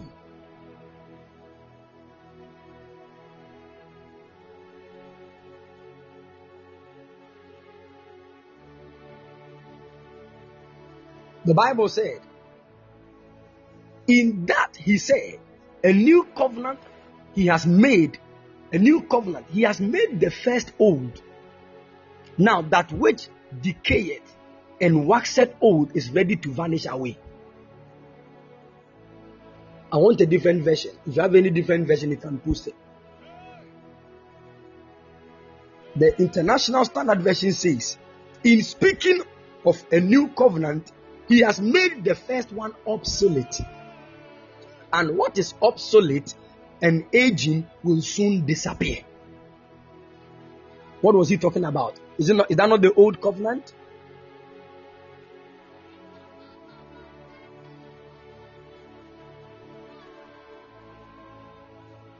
Is that not the old covenant he's talking about?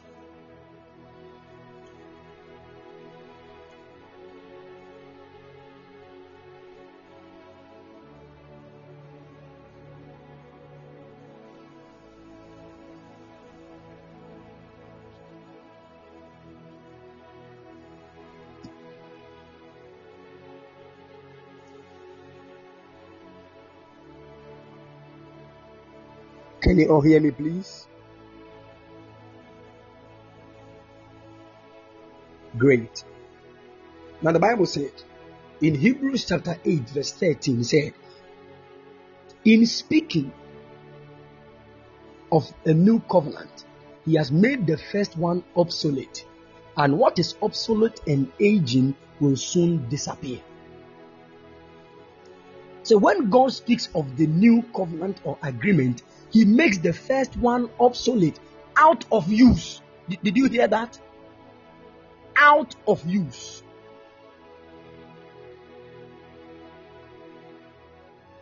Oh, I don't know if you're getting it. So the old covenant has been made out of use. It means we are not using it anymore. God has made it obsolete, out of use. And he said, and what is out of use and annulled because of age is ripe for disappearance and to be dispensed with altogether. It will soon disappear. So now, there is what we call the out of use of the old covenant. Now, what is the old covenant? It is through the old covenant that we had the 10 commandments. In the old covenant, there were 613 laws.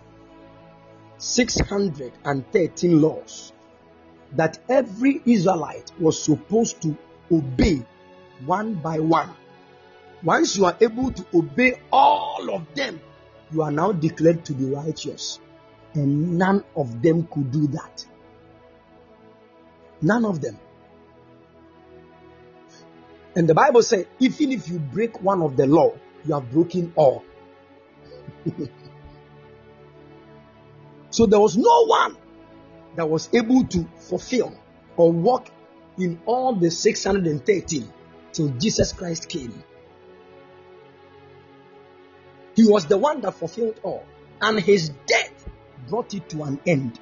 Now he said that covenant is out of use. But do you know, when you go to Israel right now, there are still Israelites that are into Judaism. Do you know? They still kill lambs to wash away their sins.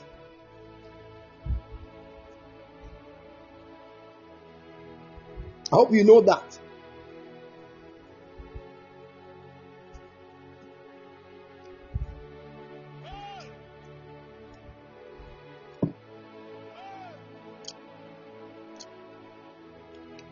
Good. Now, the question is, why are they still killing lambs to wash away their sins? It means that that God has made obsolete is what they are still trying to use. That means God is not in it. Are you following? And there is a reason why. Because those people, they are still believing God for a certain Messiah.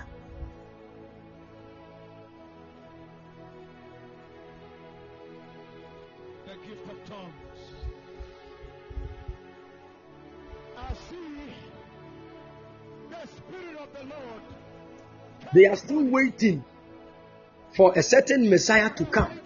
Meanwhile, the Messiah has come. He walked with the disciples. He did miracles. He died. He resurrected. He ascended. They don't believe in any of them.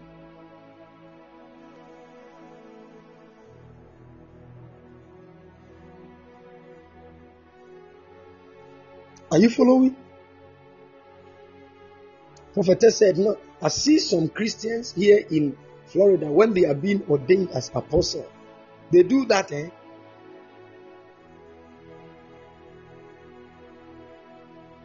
You see? Meanwhile, that covenant, according to the scriptures, the Bible said, it has been made obsolete. And there is a new covenant that is coming. So, now, the end of that covenant is also an eschatological topic. How did that covenant end? Now, if you understand how that covenant was created, you will know how it ended. Are you following? Now, when the Israelites were moving from Egypt to the promised land, they got to a certain point in the wilderness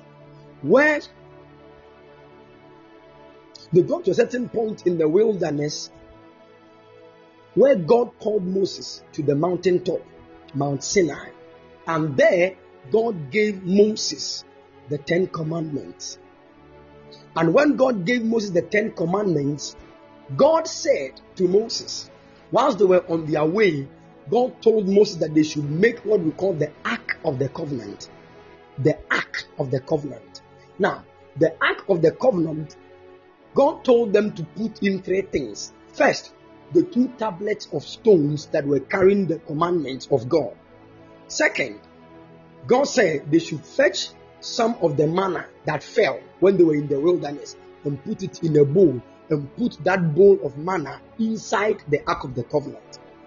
And also, the time came when God wanted to elect a high priest among all the Levites.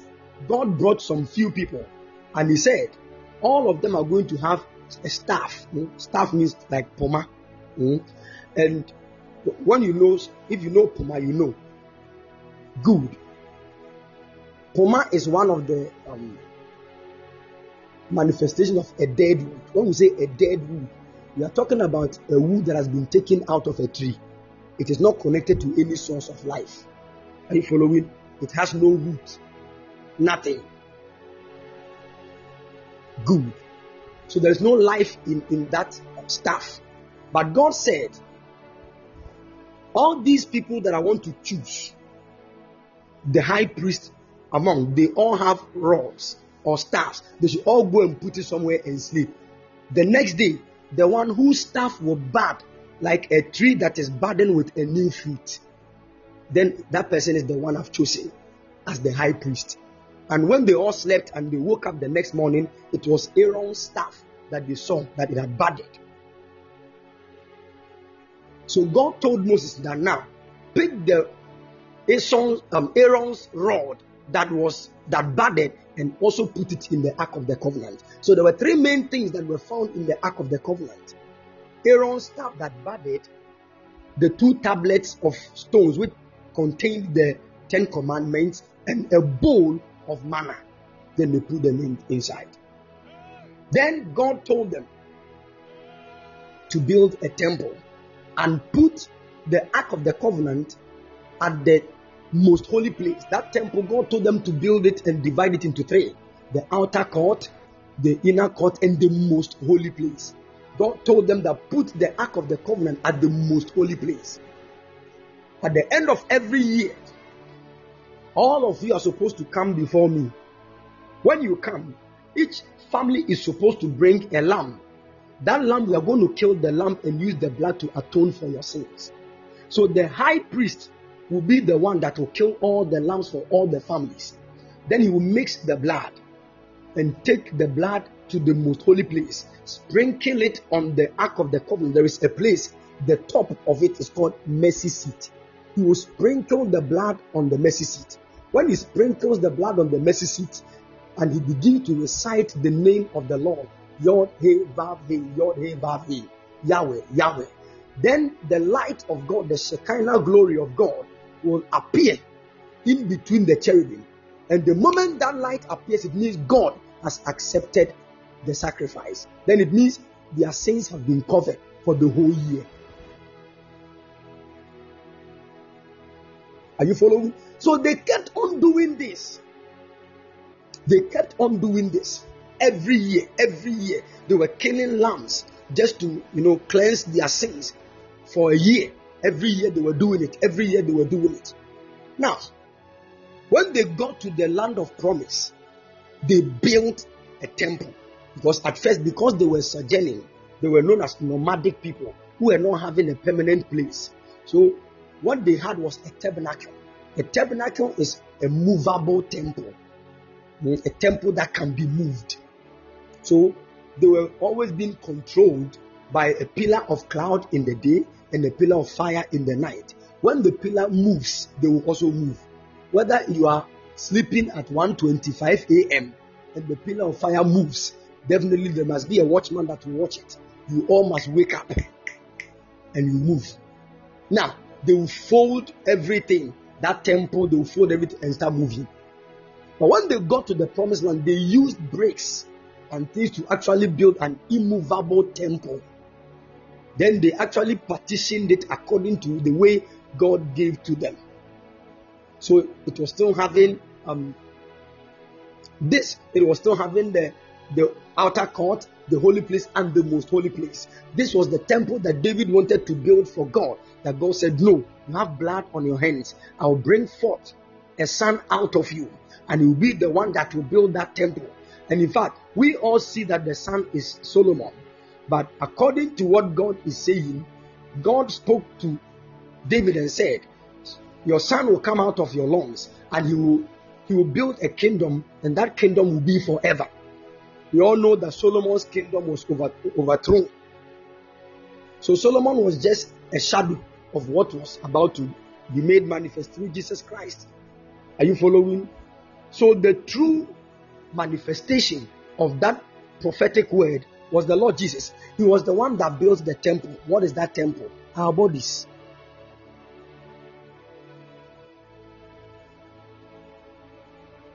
So you remember in the book of John, the Bible said, Jesus looked at the temple and said, this temple that you see, it will be broken, and within 3 days, I will build it. And the people were like, what are you talking about? You want to break this temple and build it again in 2 days? We used 49 years to build this one. In fact, we painted everywhere with gold. Do you know the amount of gold we had to dig from the ground before you want to collapse it and build it in 3 days? What are you talking about? Then the Bible said they did not know that he was talking about the temple of his body. My God, which is the church. So the 3 days he was talking about was the 3 days of his death. And on the last day of his resurrection, because the day he resurrected, that was the day he came out with the church. Are you following? Now, Jesus, after his work, he said, I am the true lamb, the lamb that all the families of Israel were bringing to cleanse their sin every year. I am the lamb. Believe in me and your sins will be forgiven. Now, this old covenant, I am making it obsolete and I'm creating a new one. And the new covenant that I'm creating, what I'm going to do is that when you even read Hebrews chapter 8 verse 12, he said, for I will be merciful regarding their wrong deeds, and I will never again remember their sins. This is the dimension of the new covenant. In the new covenant, he says, he will be merciful concerning our wrong deeds, and our sins he will remember no more. No more. This is heavy. For I will be merciful and gracious toward their sins, and I will remember their deeds of unrighteousness no more. That is the new covenant. All you need to do is to believe in the Lord Jesus Christ, and your sins are forgiven. This was something blasphemous to the people of the Jews. What are you talking about? What are you saying? That we should stop this? So some did not believe. And in fact, when they were all believing, at that time when Jesus came, the Israelites were in the hands of the Roman Empire. The Roman Empire was ruling over the whole world, and they were oppressing people. So the Israelites were crying to God that God would give them a savior to come and save them from the hands of the Romans. Just as in the times of old, Samson came to deliver the Israelites from the hands of the Philistines. So they were believing that a certain strong man like Samson will come and he will start fighting the Roman Empire. Then he will say, yeah, our deliverer has come. Now, this was Jesus that was born by a carpenter.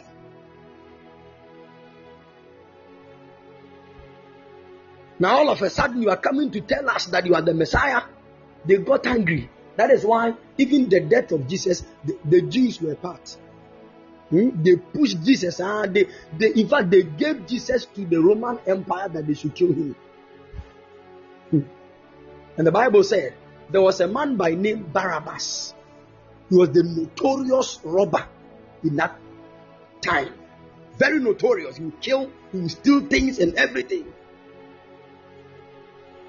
But when they arrested Jesus and they took Jesus before Pontius Pilate, he said, this man and Barabbas, who should I release? They said, hey, release Barabbas for us. Hey, the man that has been killing your family people, stealing their things. Jesus that has never wronged anybody. He said, kill him, crucify him. They killed Jesus. So to them, the Messiah has not yet come. That guy that came and said he's like the Father. He said, what are you talking about? In fact, what even got them angry the more? What made them seriously angry was that the Israelites did not know God as a Father. They only knew him as a God ruling over them. But Jesus came to tell the people the only father they thought they had was Abraham. Are you following?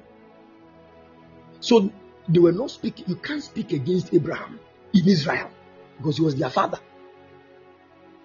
And God was their God. But Jesus came and he said God is his father. And even Abraham cried. Abraham sought to look into his days because before Abraham was, he said before Abraham was, I am. He didn't even say I was. Before Abraham was, I am.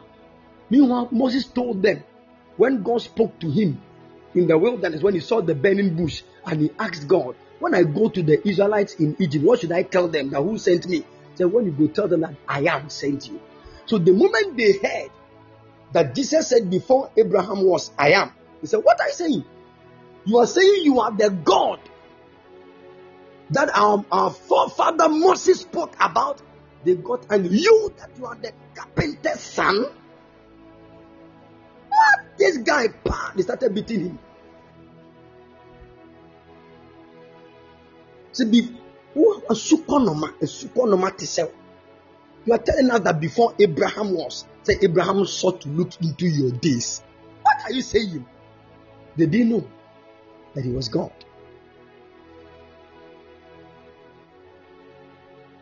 Are you following? These are basic things you need to know as a child of God. Basic things. I'm teaching you how the old covenant was made obsolete. The death of Jesus made that old covenant obsolete. He fulfilled it. Now, when he fulfilled it and he created a new covenant, the only thing that we had to do in the new covenant was to believe in him and love our neighbor as Christ loved the church. Because in the times of old, it was love your neighbor as yourself. But do you know people even hate themselves? So if you hate yourself, you cannot love your neighbor. You will definitely hate your neighbor. But this time around, he said, love your neighbor as Christ loved the church. That means loving your neighbor right now has become a revelation. You need to now know how Christ loves the church before you can love your neighbor. And the love that Christ had for the church was even simple. Whilst we were yet sinners, he died. That is how God commended his love towards us. In that, whilst we were yet sinners. So that means loving your neighbor means when your neighbor is still fooling and misbehaving, love him or her. Is it not difficult for you to do now?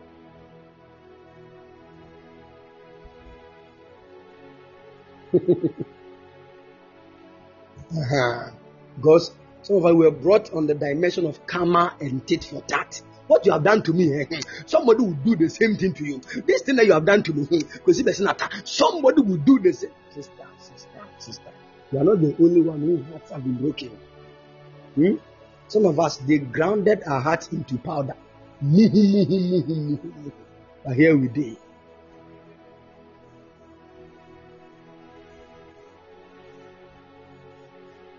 Are you following? Hallelujah.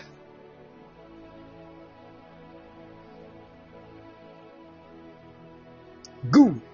So now, this old covenant is about to end. But do you know, the covenant was sealed with the temple and with the Ark of the Covenant. So there is no way the covenant... Now, do you know that if the temple is destroyed and the Ark of the Covenant too is destroyed, it will be very difficult for the people to continue killing lambs to wash away their sins. I hope you know.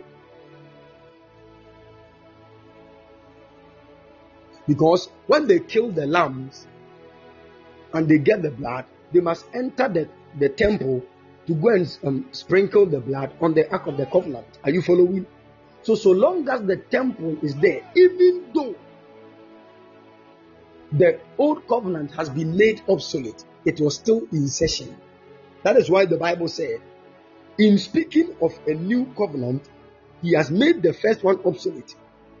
And what is obsolete in Egypt will soon disappear. That means, as at the time that Paul was writing this scripture, the old covenant system, according to the temple things, they were still there.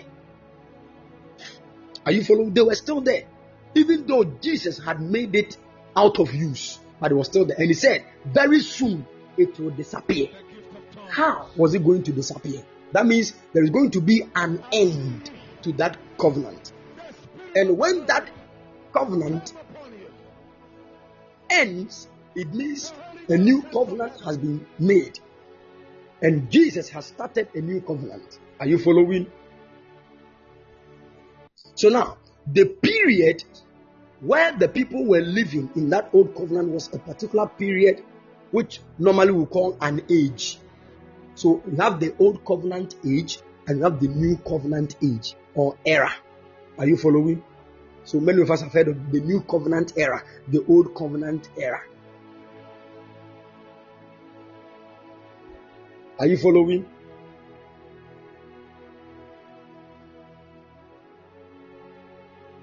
We have broken things down. If you still don't understand, I think we have to put the Bible in water and use burning fire to push it into your system. If you know burning fire, fine. If you don't know, don't worry. Hallelujah.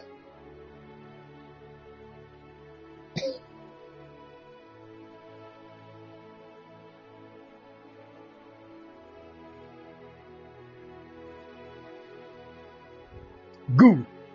Now, Paul is telling us that the old covenant has been made out of use, but it is yet to be wiped off. So how was it going to be wiped off? It means the old covenant age or era is about to come to an end.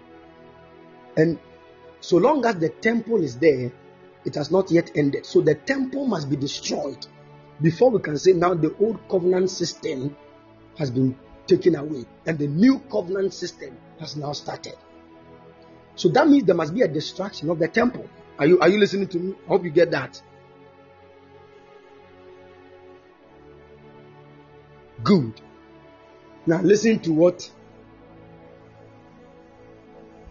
happened. In the book of Matthew 23. In the book of Matthew 23, Jesus and his disciples went to the temple. And when they went to the temple, Jesus started cursing and prophesying that this temple will be destroyed. This and this will happen. Now that temple was a temple that when you bring it to the normal calculation as it was done, it was over $84 million that they used to build that temple. $84 million as at that time. The kind of gold and all the precious stones that went into the temple, $84 million. Now, right now, I will say $84 million. How much more that period? Even now that we have moved forward, $84 million is still huge. Are you following? Now, Jesus looked at the temple as magnificent as it is, and he began to prophesy that this temple, not even one stone will be left on another. It will be destroyed. It will be broken down. And the people were like, what?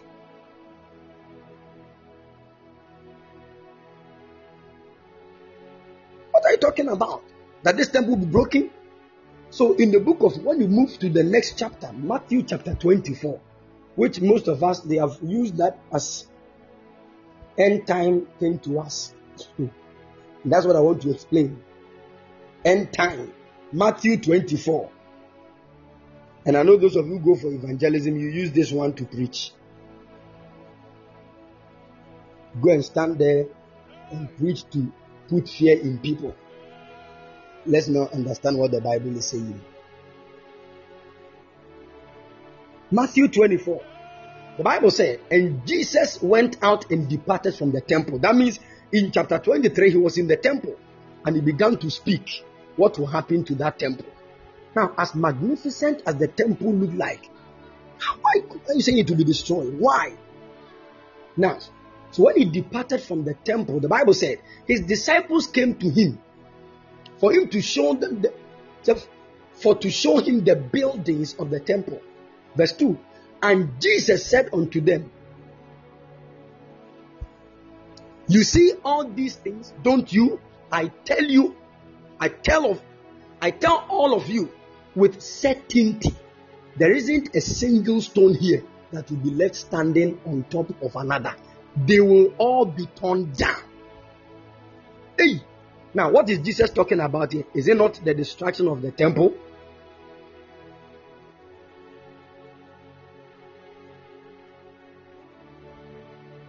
Is it not the destruction of the temple that Jesus is speaking about here?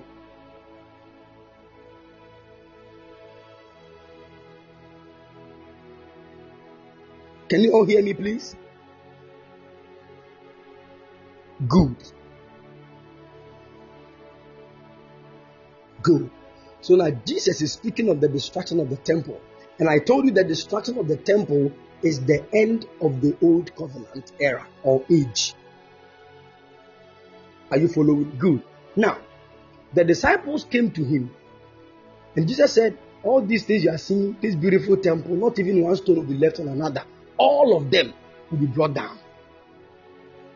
Then verse 3, the Bible said, while Jesus was sitting on the Mount of Olives, the disciples came to him privately and said, tell us, when will these things take place? Now, when you look at the question that the disciples are asking him, what do you think they are asking? Are they not also asking questions concerning when that temple will be destroyed?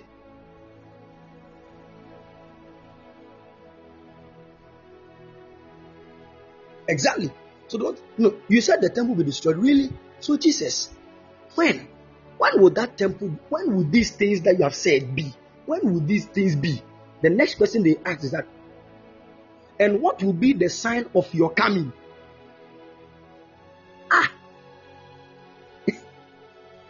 If I'm getting the disciples very well and clear, Jesus just said the temple will be destroyed. Now, if you have come to him privately and you want to ask questions, the first question you ask is, when will these things be? That means, when will the temple be destroyed? The second question they asked was, what will be the sign of your coming? What coming?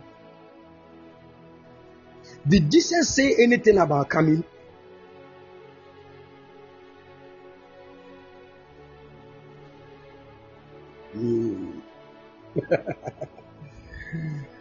Hallelujah. That is why if you get you know the coming of the Lord in a different way. Are you following? You know the coming of the Lord in a different way, not as what we have taught you. There are comings of the Lord. There are so many comings of the Lord, and I'll explain. Are you following? Good. So now they asked him, when will these things be? And what will be the sign of it? That means you will come. But we need to get a sign that you are coming. So what are some of the signs? And the last question was, and what will be the end? The sign of the end of the age. The King James put it this way. Tell us, when shall these things be? And what shall be the sign of thy coming and of the end of the world? You see, when you look at this verse and the way the King James put it, if you check the word world over there, in your Greek, it is the word aeon. The word aeon. And the word aeon means a period of time. It does not mean world as in the whole universe. It is the reason why if you are reading the King James Version and you don't really have the Strong's numbers to know the true meaning of the words, you get confused. So the ISV said what will be the end of the age, but King James said what will be the end of the world. Now, but if you check the word world there, it is the word aeon, which also means an age. Now, what age is that? The age of the old covenant. Are you getting it?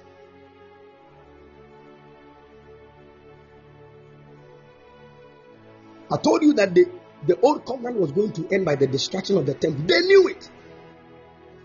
How the destruction of the temple was going to be was known as the coming of the Lord. Even New King James said age, beautiful. So it's not talking of the whole world, but that's what most of the pastors are teaching. So they will read the verses that will now continue from this point as if they are things that will happen in the whole world. Meanwhile, that's not what the Bible is saying. Now, we are just talking about the destruction of the temple. So, when we say the coming of the Lord, when we say the Lord is coming, it is in different meanings because it is an apologetic word, apocalyptic word, which means a prophetic word that you need understanding. And it's not just a straightforward literal thing. Are you following? I know many of you are learning. Don't forget these things. Don't forget these things. So now we are talking about the destruction of the temple. Now, do you know that when God wants to come and judge a certain city, and he wants to reveal to a prophet that he's coming to judge the city, he will say he's coming. So he will tell Sodom, I am coming with the clouds, and the moon will be darkened, and the sun will not shine, and this and this. And you see, all those words are judgmental meanings. They are apocalyptic words. Are you listening to me? It does not mean that there will be a literal darkening of the moon. No. If you don't understand these things, that is why to avoid those Sabeka does not mean go and buy bread and put it in the river and sit down and wait for it in the future for it to come back to you. It will not come. Fish will eat.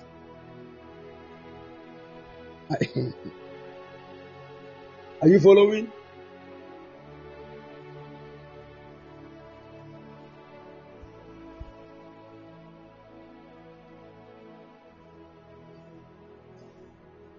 So the whole book of Matthew 24 is not talking about the whole world. It is talking about the destruction of the temple and the whole land of Israel. That is what the Bible is talking about. But the way apocalyptic languages will make it, it will look like it is talking of the whole world. Let me tell you, even when God wants to prophesy, sometimes the things we see as prophets concerning one human being, if we try to tell you the way we see it, you would think we are exaggerating. I'm telling you, that's what sometimes some of us, like myself, I will say some of the things, and the angel touched me, the angel opened his palm, and I began, so that you will know that what is happening in the vision is quite strange, but when we say it, it looks simple. Are you following? So if we try to say exactly what we are seeing, it will look so big. God, there are moments when God, especially, remember one time, this NPP, when NPP won, I think in the year 2016 or so, before the election, the Lord lifted me into the clouds. I was lifted into the clouds with a great speed. I was lying on a bed in my room, and I saw an angel enter the room. The moment the angel entered the room, he moved close to my bed with speed. And the moment the angel moved to my bed, I saw I was lifted. And we just entered into the clouds with speed. All of a sudden, I saw myself hanging on the sea. I was hanging on the sea. The place everywhere was quiet. I was hanging. And I saw the flag of NPP also hanging on the sea. And as I was looking at the flag, quickly somebody knocked the door, and I came back out of the vision. Now, when I came out of the vision, I called my father in the Lord. And I said, Daddy, this is it. He said, hey, God has given you a great vision. And that is what it means. This. But you see, you just come and you say, that is what the Lord said. Maybe I saw the flag of NPP being lifted, and the Lord said NPP will win. As simple as it is, but if you see how I experienced the thing, if a God could have just come and said, "Son, NPP will win," but I was lifted into realms, hanging on the sea. So you see, when you begin to write, that is why sometimes apocalyptic words might sound strange. The moon will be darkened, the moon will become blood, and this and this and this. If you think as literal as it is, you I don't know if I get what I'm saying. You get confused. So when God wants to judge a particular nation for the wrong things that they have done, He will use apocalyptic languages. How? I am coming on the people of Israel, and I will darken their heavens. I, the Lord, I will make their moon not shine. I will make this. It does not mean the moon will not shine. The moon will definitely shine. But the people will experience judgment. Are you following? So there is a coming of the Lord that is judgmental. And that the destruction of the temple was a judgmental coming of the Lord. So you will not see Jesus coming for you to say, "Hey, this is Jesus." He was coming to judge. And how he was coming to judge, most of the times, even when the children of Israel sinned against God and he wants to judge them, he will use a different nation. He will go and harden the heart of Babylon. Then they will come and take Israel into captivity. So this time around, he used the Romans to come and destroy the temple. But he spoke of it as if it was a judgment for the whole world, because of apocalyptic languages. Are you listening to me? If you don't get this, you will miss a lot of it, because the whole Matthew 24 is speaking of the destruction of the temple. So today I'm just talking about the covenantal eschatology, and that's what I'm saying.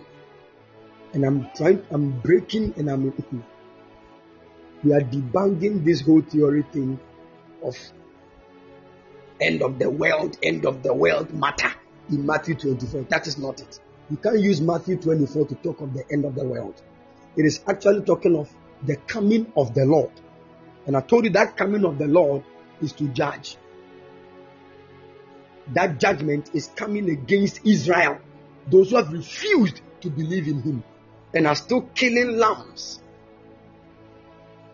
Now, once the Lord leaves a place, and you go to that place saying the Lord is there, and you tell him no, He's not there, and he says still He's there, a spirit will come and take the place, and you start worshiping that spirit as God. Are you following? That is why when God moves, move with Him, because if you stay at the place where He has left, you will end up connecting with another spirit.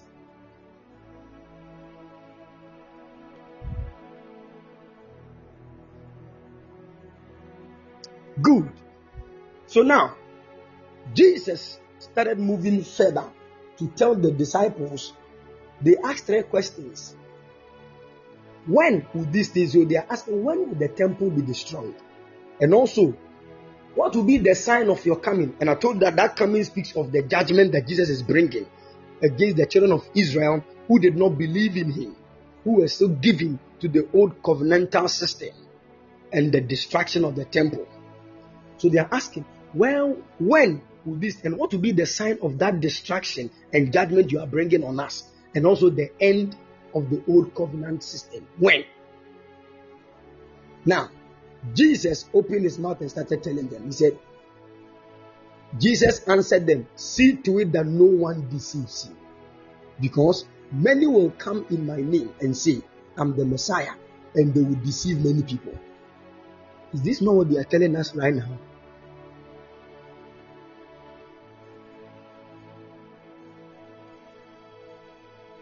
Is it not what they are telling us right now? That many people will come and say they are the Christ. So, meanwhile, this thing has already happened.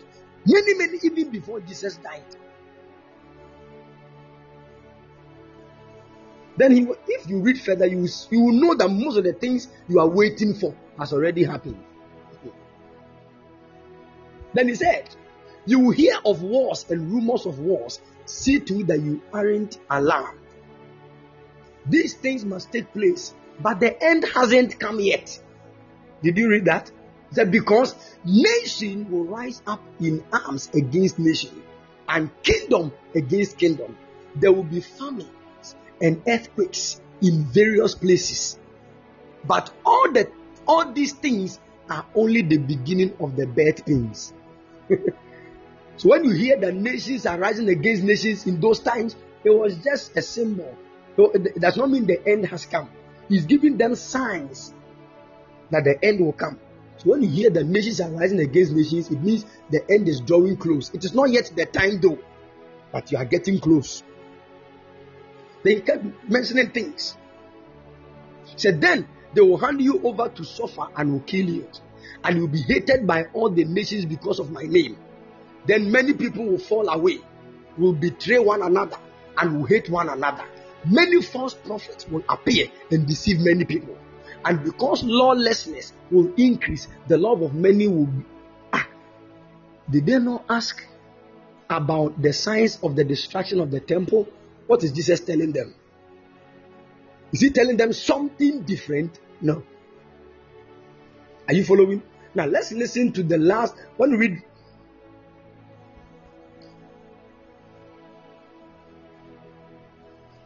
let's jump to verse 34 and listen to what Jesus said. Let's jump to verse 34 and listen to it. That one will solve the whole equation. Verse 34 of Matthew 24. Jesus made this. He said, truly I tell you this. He said, truly I tell you, this generation.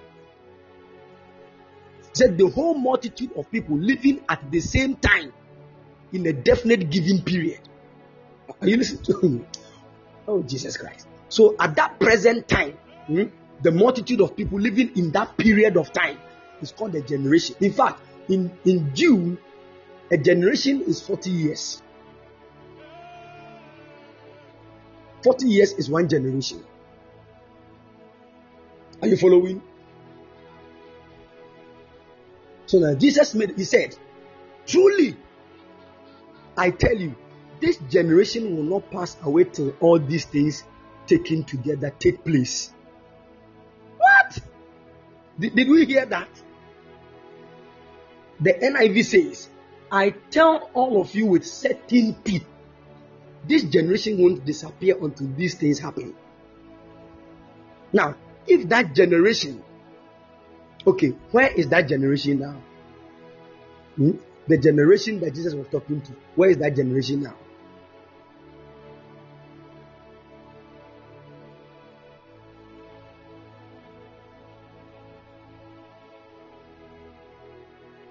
That generation is gone, and new generations have come. And Jesus is telling us that all the things that he said, nations will rise against nations, famine will come, earthquakes, all those things. These things will not happen on. You see, he said the generation will not pass until all these things happen. That means all those things will happen before that generation passes away. And if that generation has passed away, then it means these things have happened. I'm not the one saying it. That's what the Bible is saying.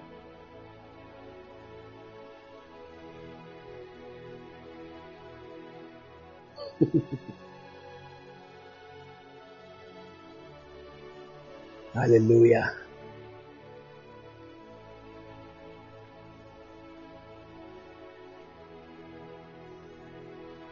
I know some of you are struggling to believe what I'm saying. I'm not the one saying it. Are we not reading the Bible? Is it not the Bible we are reading?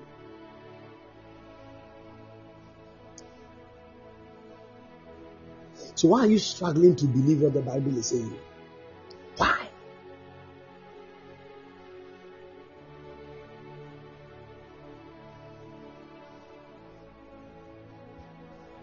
So all these things that happened in the book of Matthew 24 is actually talking about a covenantal eschatology, speaking of the destruction of the temple and the disappearing of the old covenant, the end of the old covenant for a new age to start. If you don't understand this, you open your Bible, you see Old Testament, New Testament, you don't get it. You're confused now, as some men of God are doing now. They confuse all of us.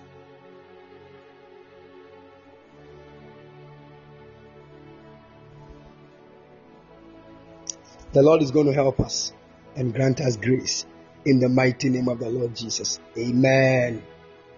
All right, so this evening we have settled the matter of the covenantal eschatology. God willing, tomorrow we are going to understand that of cosmic eschatology. The whole physical world that we are seeing, what will happen to it? We'll go into the scriptures. Then, when we will come to personal eschatology, talk about life after death. What will happen to the souls of men when they die? And the Lord is going to help us. Then we'll now enter into the book of Revelation and get deeper understanding in the mighty name of the Lord Jesus. Amen. Amen. All right. If you have any question, you can ask. Feel free and ask any question.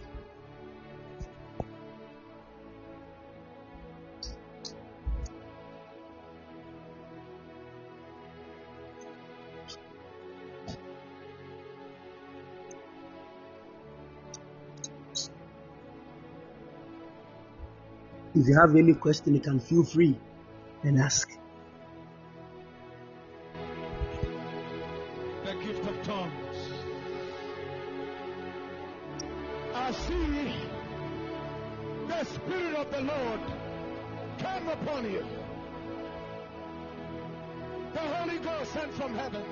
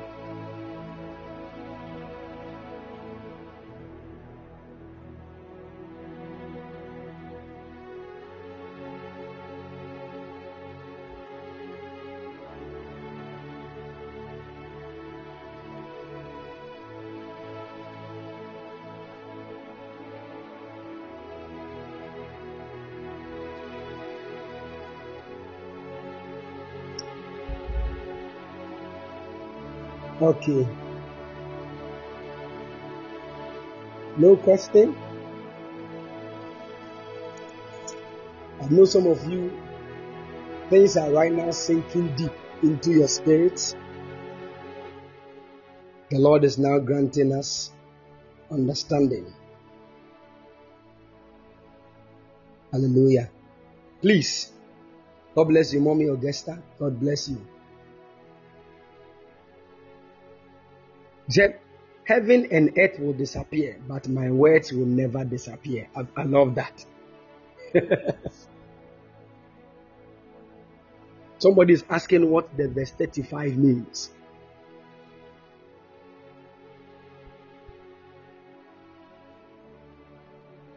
He said, heaven and earth will disappear, but my words will not disappear. I want to give you a certain scripture that will help you understand that.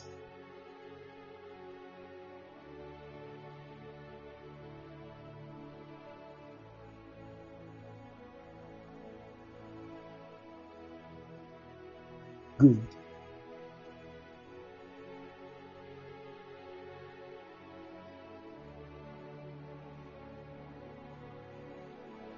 Good. Now let me ask this simple question. Has the old covenant system or the law, has it been fulfilled? Has it been fulfilled?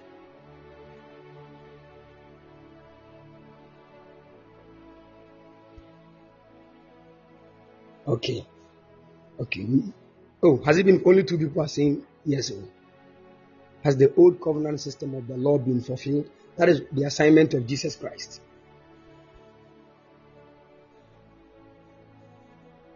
Good. Now let's read something from Matthew chapter 5. The person is asking a question. The Bible said heaven and earth will pass away, but my words will not pass. So what is heaven and earth passing away? Now let us understand what Jesus said in Matthew chapter 5, verse 17 and 18. Matthew chapter 5, verse 17 and 18. Listen to what Jesus said. Now we all know that he came to fulfill the law, and his death fulfilled it. The Bible said, Jesus said, do not think that I have come to do away or undo the law or the prophets. I have come not to do away or undo, but to complete and fulfill them. He came to fulfill them. And when we say a prophecy is fulfilled, it is fulfilled. Are you following? Let's say a prophet told you are going to get 50 CDs tomorrow at 3 p.m. And tomorrow came, 3 p.m. you got 50 CDs. Has the prophecy been fulfilled? Yes. So all that prophecy is looking for is fulfillment. So what the law was looking for was fulfillment. And Jesus came to fulfill it. He fulfilled all righteousness. Now, so he said, I did not come to destroy the law, but I came to fulfill it. And now his death fulfilled it. But he made a certain statement about the fulfillment of the law. Listen to what he said. He said, for truly I tell you, until the sky and the earth, this verse is giving us different. He said, it is actually until the heavens and the earth pass away and perish, not one smallest letter nor little hook will pass from the law until all things are accomplished. Listen to what Jesus said. He said, the Lord they have come to fulfill it, but it will never, not even one will be fulfilled until heaven and earth has passed away. Now, I asked you, has the law been fulfilled? You said yes. If it has been fulfilled, then heaven and earth has passed. No, did you read that?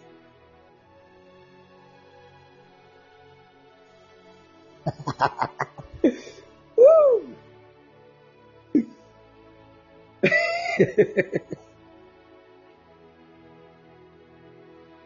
So the question is, what is the heaven and earth that has passed? It is actually the temple. Many of you don't know that the temple, the most holy place where the Ark of the Covenant was, that was the place where God was dwelling. And that place was called heaven. It was only the high priest that was allowed to go there. And the outer court where all the children of Israel were coming with their lambs, that place was called earth. And even close to, there was a brazen altar where they would put the lamb on it and it will burn the lamb. Close to that brazen altar, there was a small basin of water. It was called the sea or the lava. The sea. So now, when you look at the whole system of the temple, you have heaven, you have earth, and you have the sea. It was speaking of everything.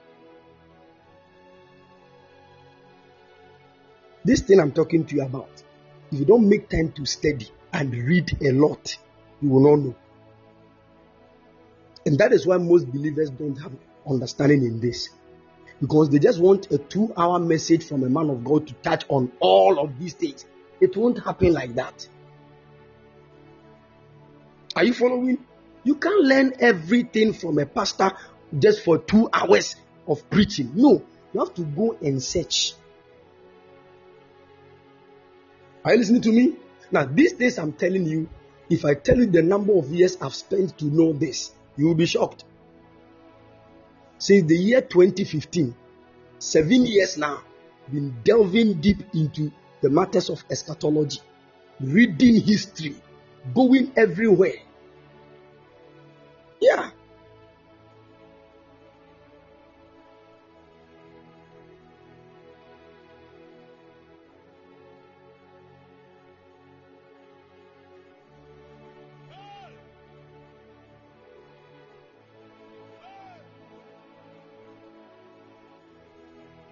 Okay. Let me tell you something. Benis, let me explain something to you. Okay. Do you know that they have taught us this? That as time goes on, the world will be very dark. Evil things will continue to happen. Then once things are becoming so evil, then Jesus will come and snatch the Christians. Is that not what they told us about the end times?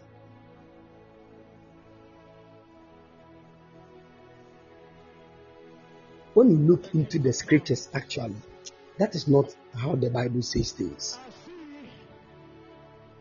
Do you know what the Bible said? Because this whole earth, the assignment is for the kingdom of God to be established. And when the Bible talks about the kingdom of God came to the earth.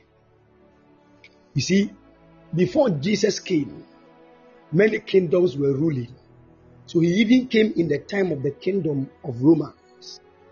When you look at the dream that Nebuchadnezzar had, he saw a statue, the head of gold, the chest area of silver, the thighs of bronze, the legs of iron, and the feet of both partly iron, partly clay. And he said all these were kingdoms. But he said once he was looking at the image, a stone that was thrown not with human hands came to crush that image and broke it into pieces. And the wind blew the remains away. And that stone that came entered the earth. And it began to grow. It began to grow big. And filled the whole earth. Now Daniel started speaking and he was telling us the interpretation, and he said, that stone that came was the kingdom of God. Now before the kingdom, many kingdoms will come.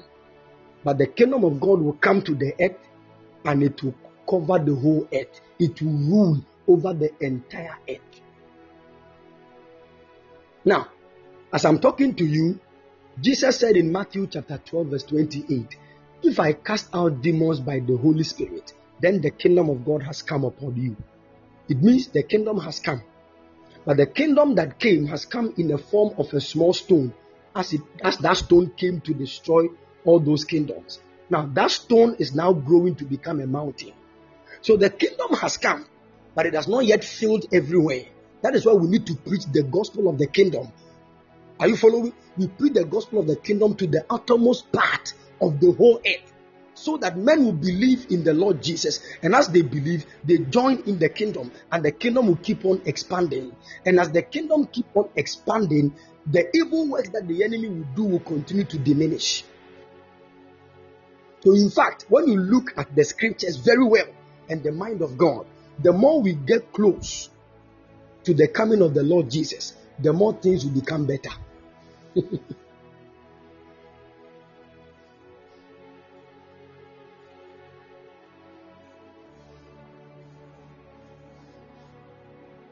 Because even the church, let me tell you, that's why I keep saying this.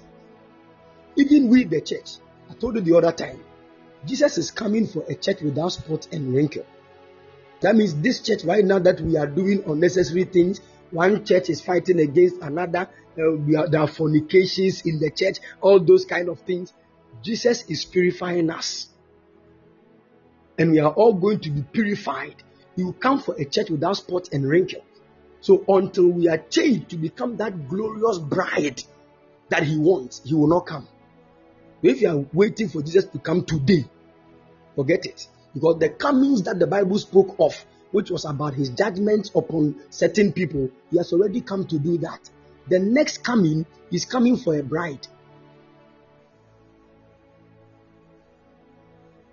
He's coming for a bride. And that bride that he's coming, you see, that is why when you hear of the coming of the Lord Jesus, my dear sister, my dear brother, what is your fear in this one? What is your fear in this? It is because you have failed to understand the matters of the kingdom. And God willing, tomorrow, as we talk about the cosmic eschatology, I will open a lot of things for us to understand. And the Lord, you see, you don't take time to study. So whatever somebody says on the outside, you take it and you believe it. And you keep working with it. That is the reason why they told you that COVID-19 is the sign of the end of the world. Let me tell you. There were some people who were crying, Jesus, forgive all our sins. If you are coming, please count us among those. Oh, Jesus. Oh, Jesus. Now when COVID-19 diminished and got disappeared. Una ujina club you are breaking your in. Give. But you're not the same person crying. Huh? In the 19th, a certain man of God said rapture will happen in the month of May 24th.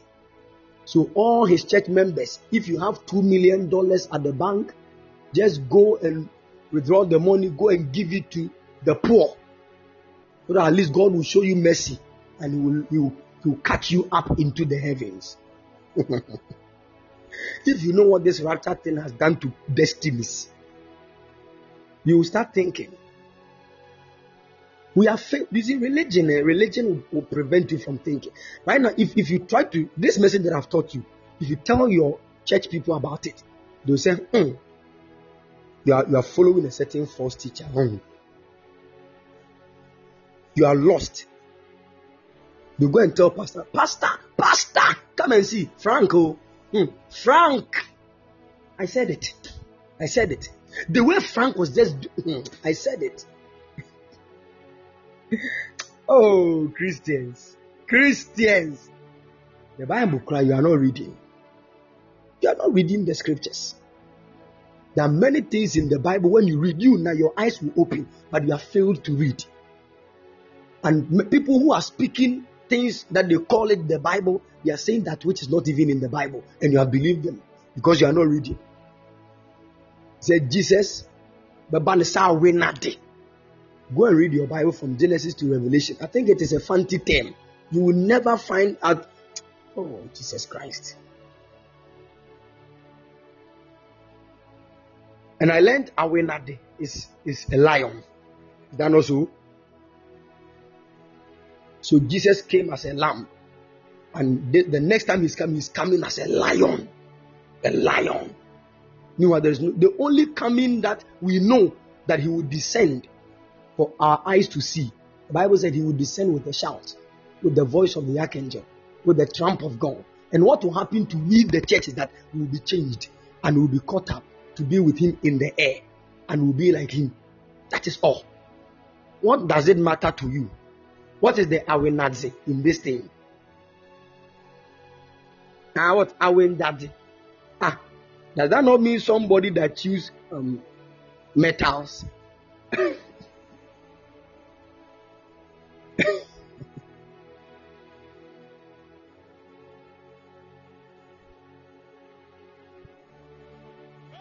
Because that's it there. An entity that choose metals. That is what it's actually trying to say. When did you see a lion chewing a metal? Let me stop now, Uncle Castle, because I'm in Cape Coast. I don't want any trouble from anybody. I don't want the casual people to get me.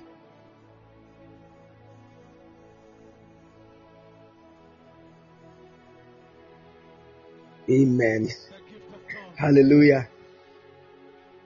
So, child of God, what will happen to this whole world? What will happen to this whole world in the time? They told you the earth will fold itself like a mat.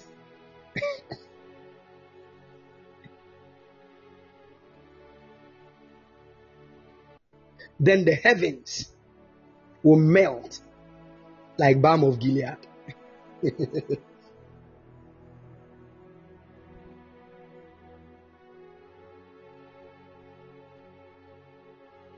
Then they added something. So where will you stand? But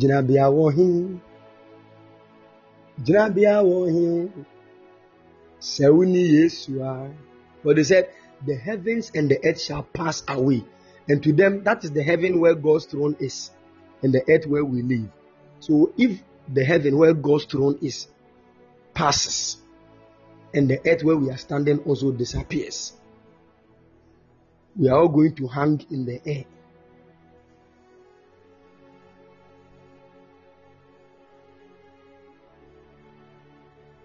Oh, no. Someone said, Daddy, please. So how will the judgment day be? Don't worry. We are getting there. We are getting there. There will be a day of judgment. Yes. There will surely be a day of judgment. But do you know that there are two kinds of judgment? We call one the judgment, and we call one judgment. The judgment. The judgment is for the believers. There we receive the rewards that God is giving to us. But anybody that is not a Christian, when the person dies, the person is already judged. You know where you are going already. You don't need anybody to tell you. Are you following? So when you read the book of Psalm 1, the book of Psalms, the Bible said, when you read even verse 4 and 5, the Bible said, the ungodly are not so, but are like the chaff which the wind driveth away. Therefore, the ungodly shall not stand in the judgment. The ungodly, the unbelievers, they cannot stand in our judgment. Never. They can't. Because our judgment is a time of rewards, where we are going to receive our crowns for the works that we did with the Holy Ghost that God gave to us on this earth. Are you following? They are known as the works of your faith. You receive rewards for that. So God will judge you according to your works. It does not mean that God is going to judge you based on all the things you have done wrong, so you count your good. No. You are not reading the Bible clearly. That is why God will pass our works through fire. That is where our works are going to be passed through fire. Then the fire will now determine what you will receive. So if the Holy Ghost in you did not even evangelize to win not even one soul, you will die. You will go to heaven because you are a Christian. But your work in your hands will be like a plastic that they are passing through fire. What will come out? Nothing. Let's say polythene bag, black. They are passing it through fire for 5 minutes. Even 1 second, it is gone. So you will be standing at the end waiting for the 5 minutes for you to get a reward. Nothing will come. You will cry because you did not receive any reward, but you are in heaven. That is when you will know that in this life, heaven is not the ultimate. The crown that you receive based on the works you are doing for the Lord on earth is actually going to give you a place in the realms of the heavens. Are you following? Then we all will come back to this earth and we will reign with Christ on this earth. We will come back and reign with Christ.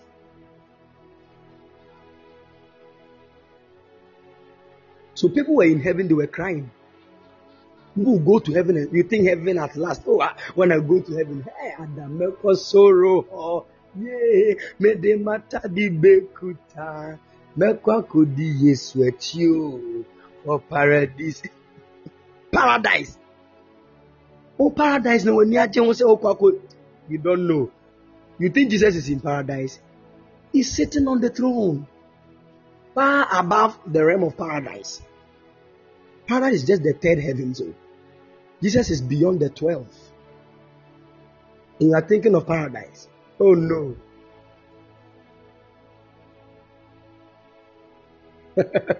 You say heaven, then you say our home. Heaven, our home. Heaven, our home. You are not serious. Heaven is a resting place. It is not your home. Huh? Oh, you don't get it. It's like you are traveling to a place and you go to a certain place where it was night. And you say, no, you can't drive through that darkness. So let me just get a certain resting place, nice 5-star hotel, and sleep. In the morning, I will continue my journey. That 5-star hotel at that moment is a heaven.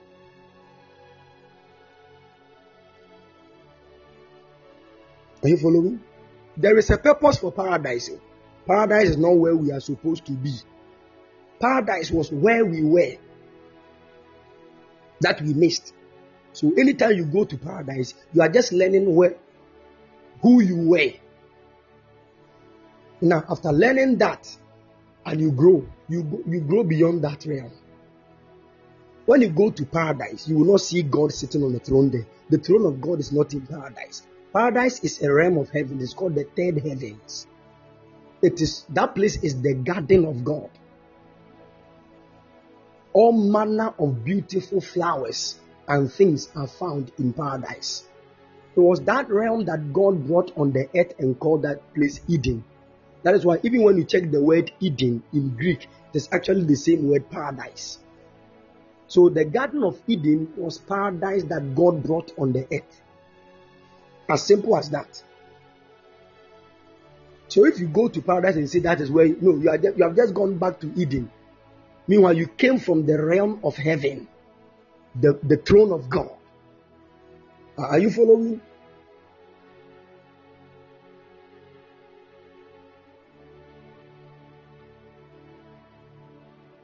Exactly.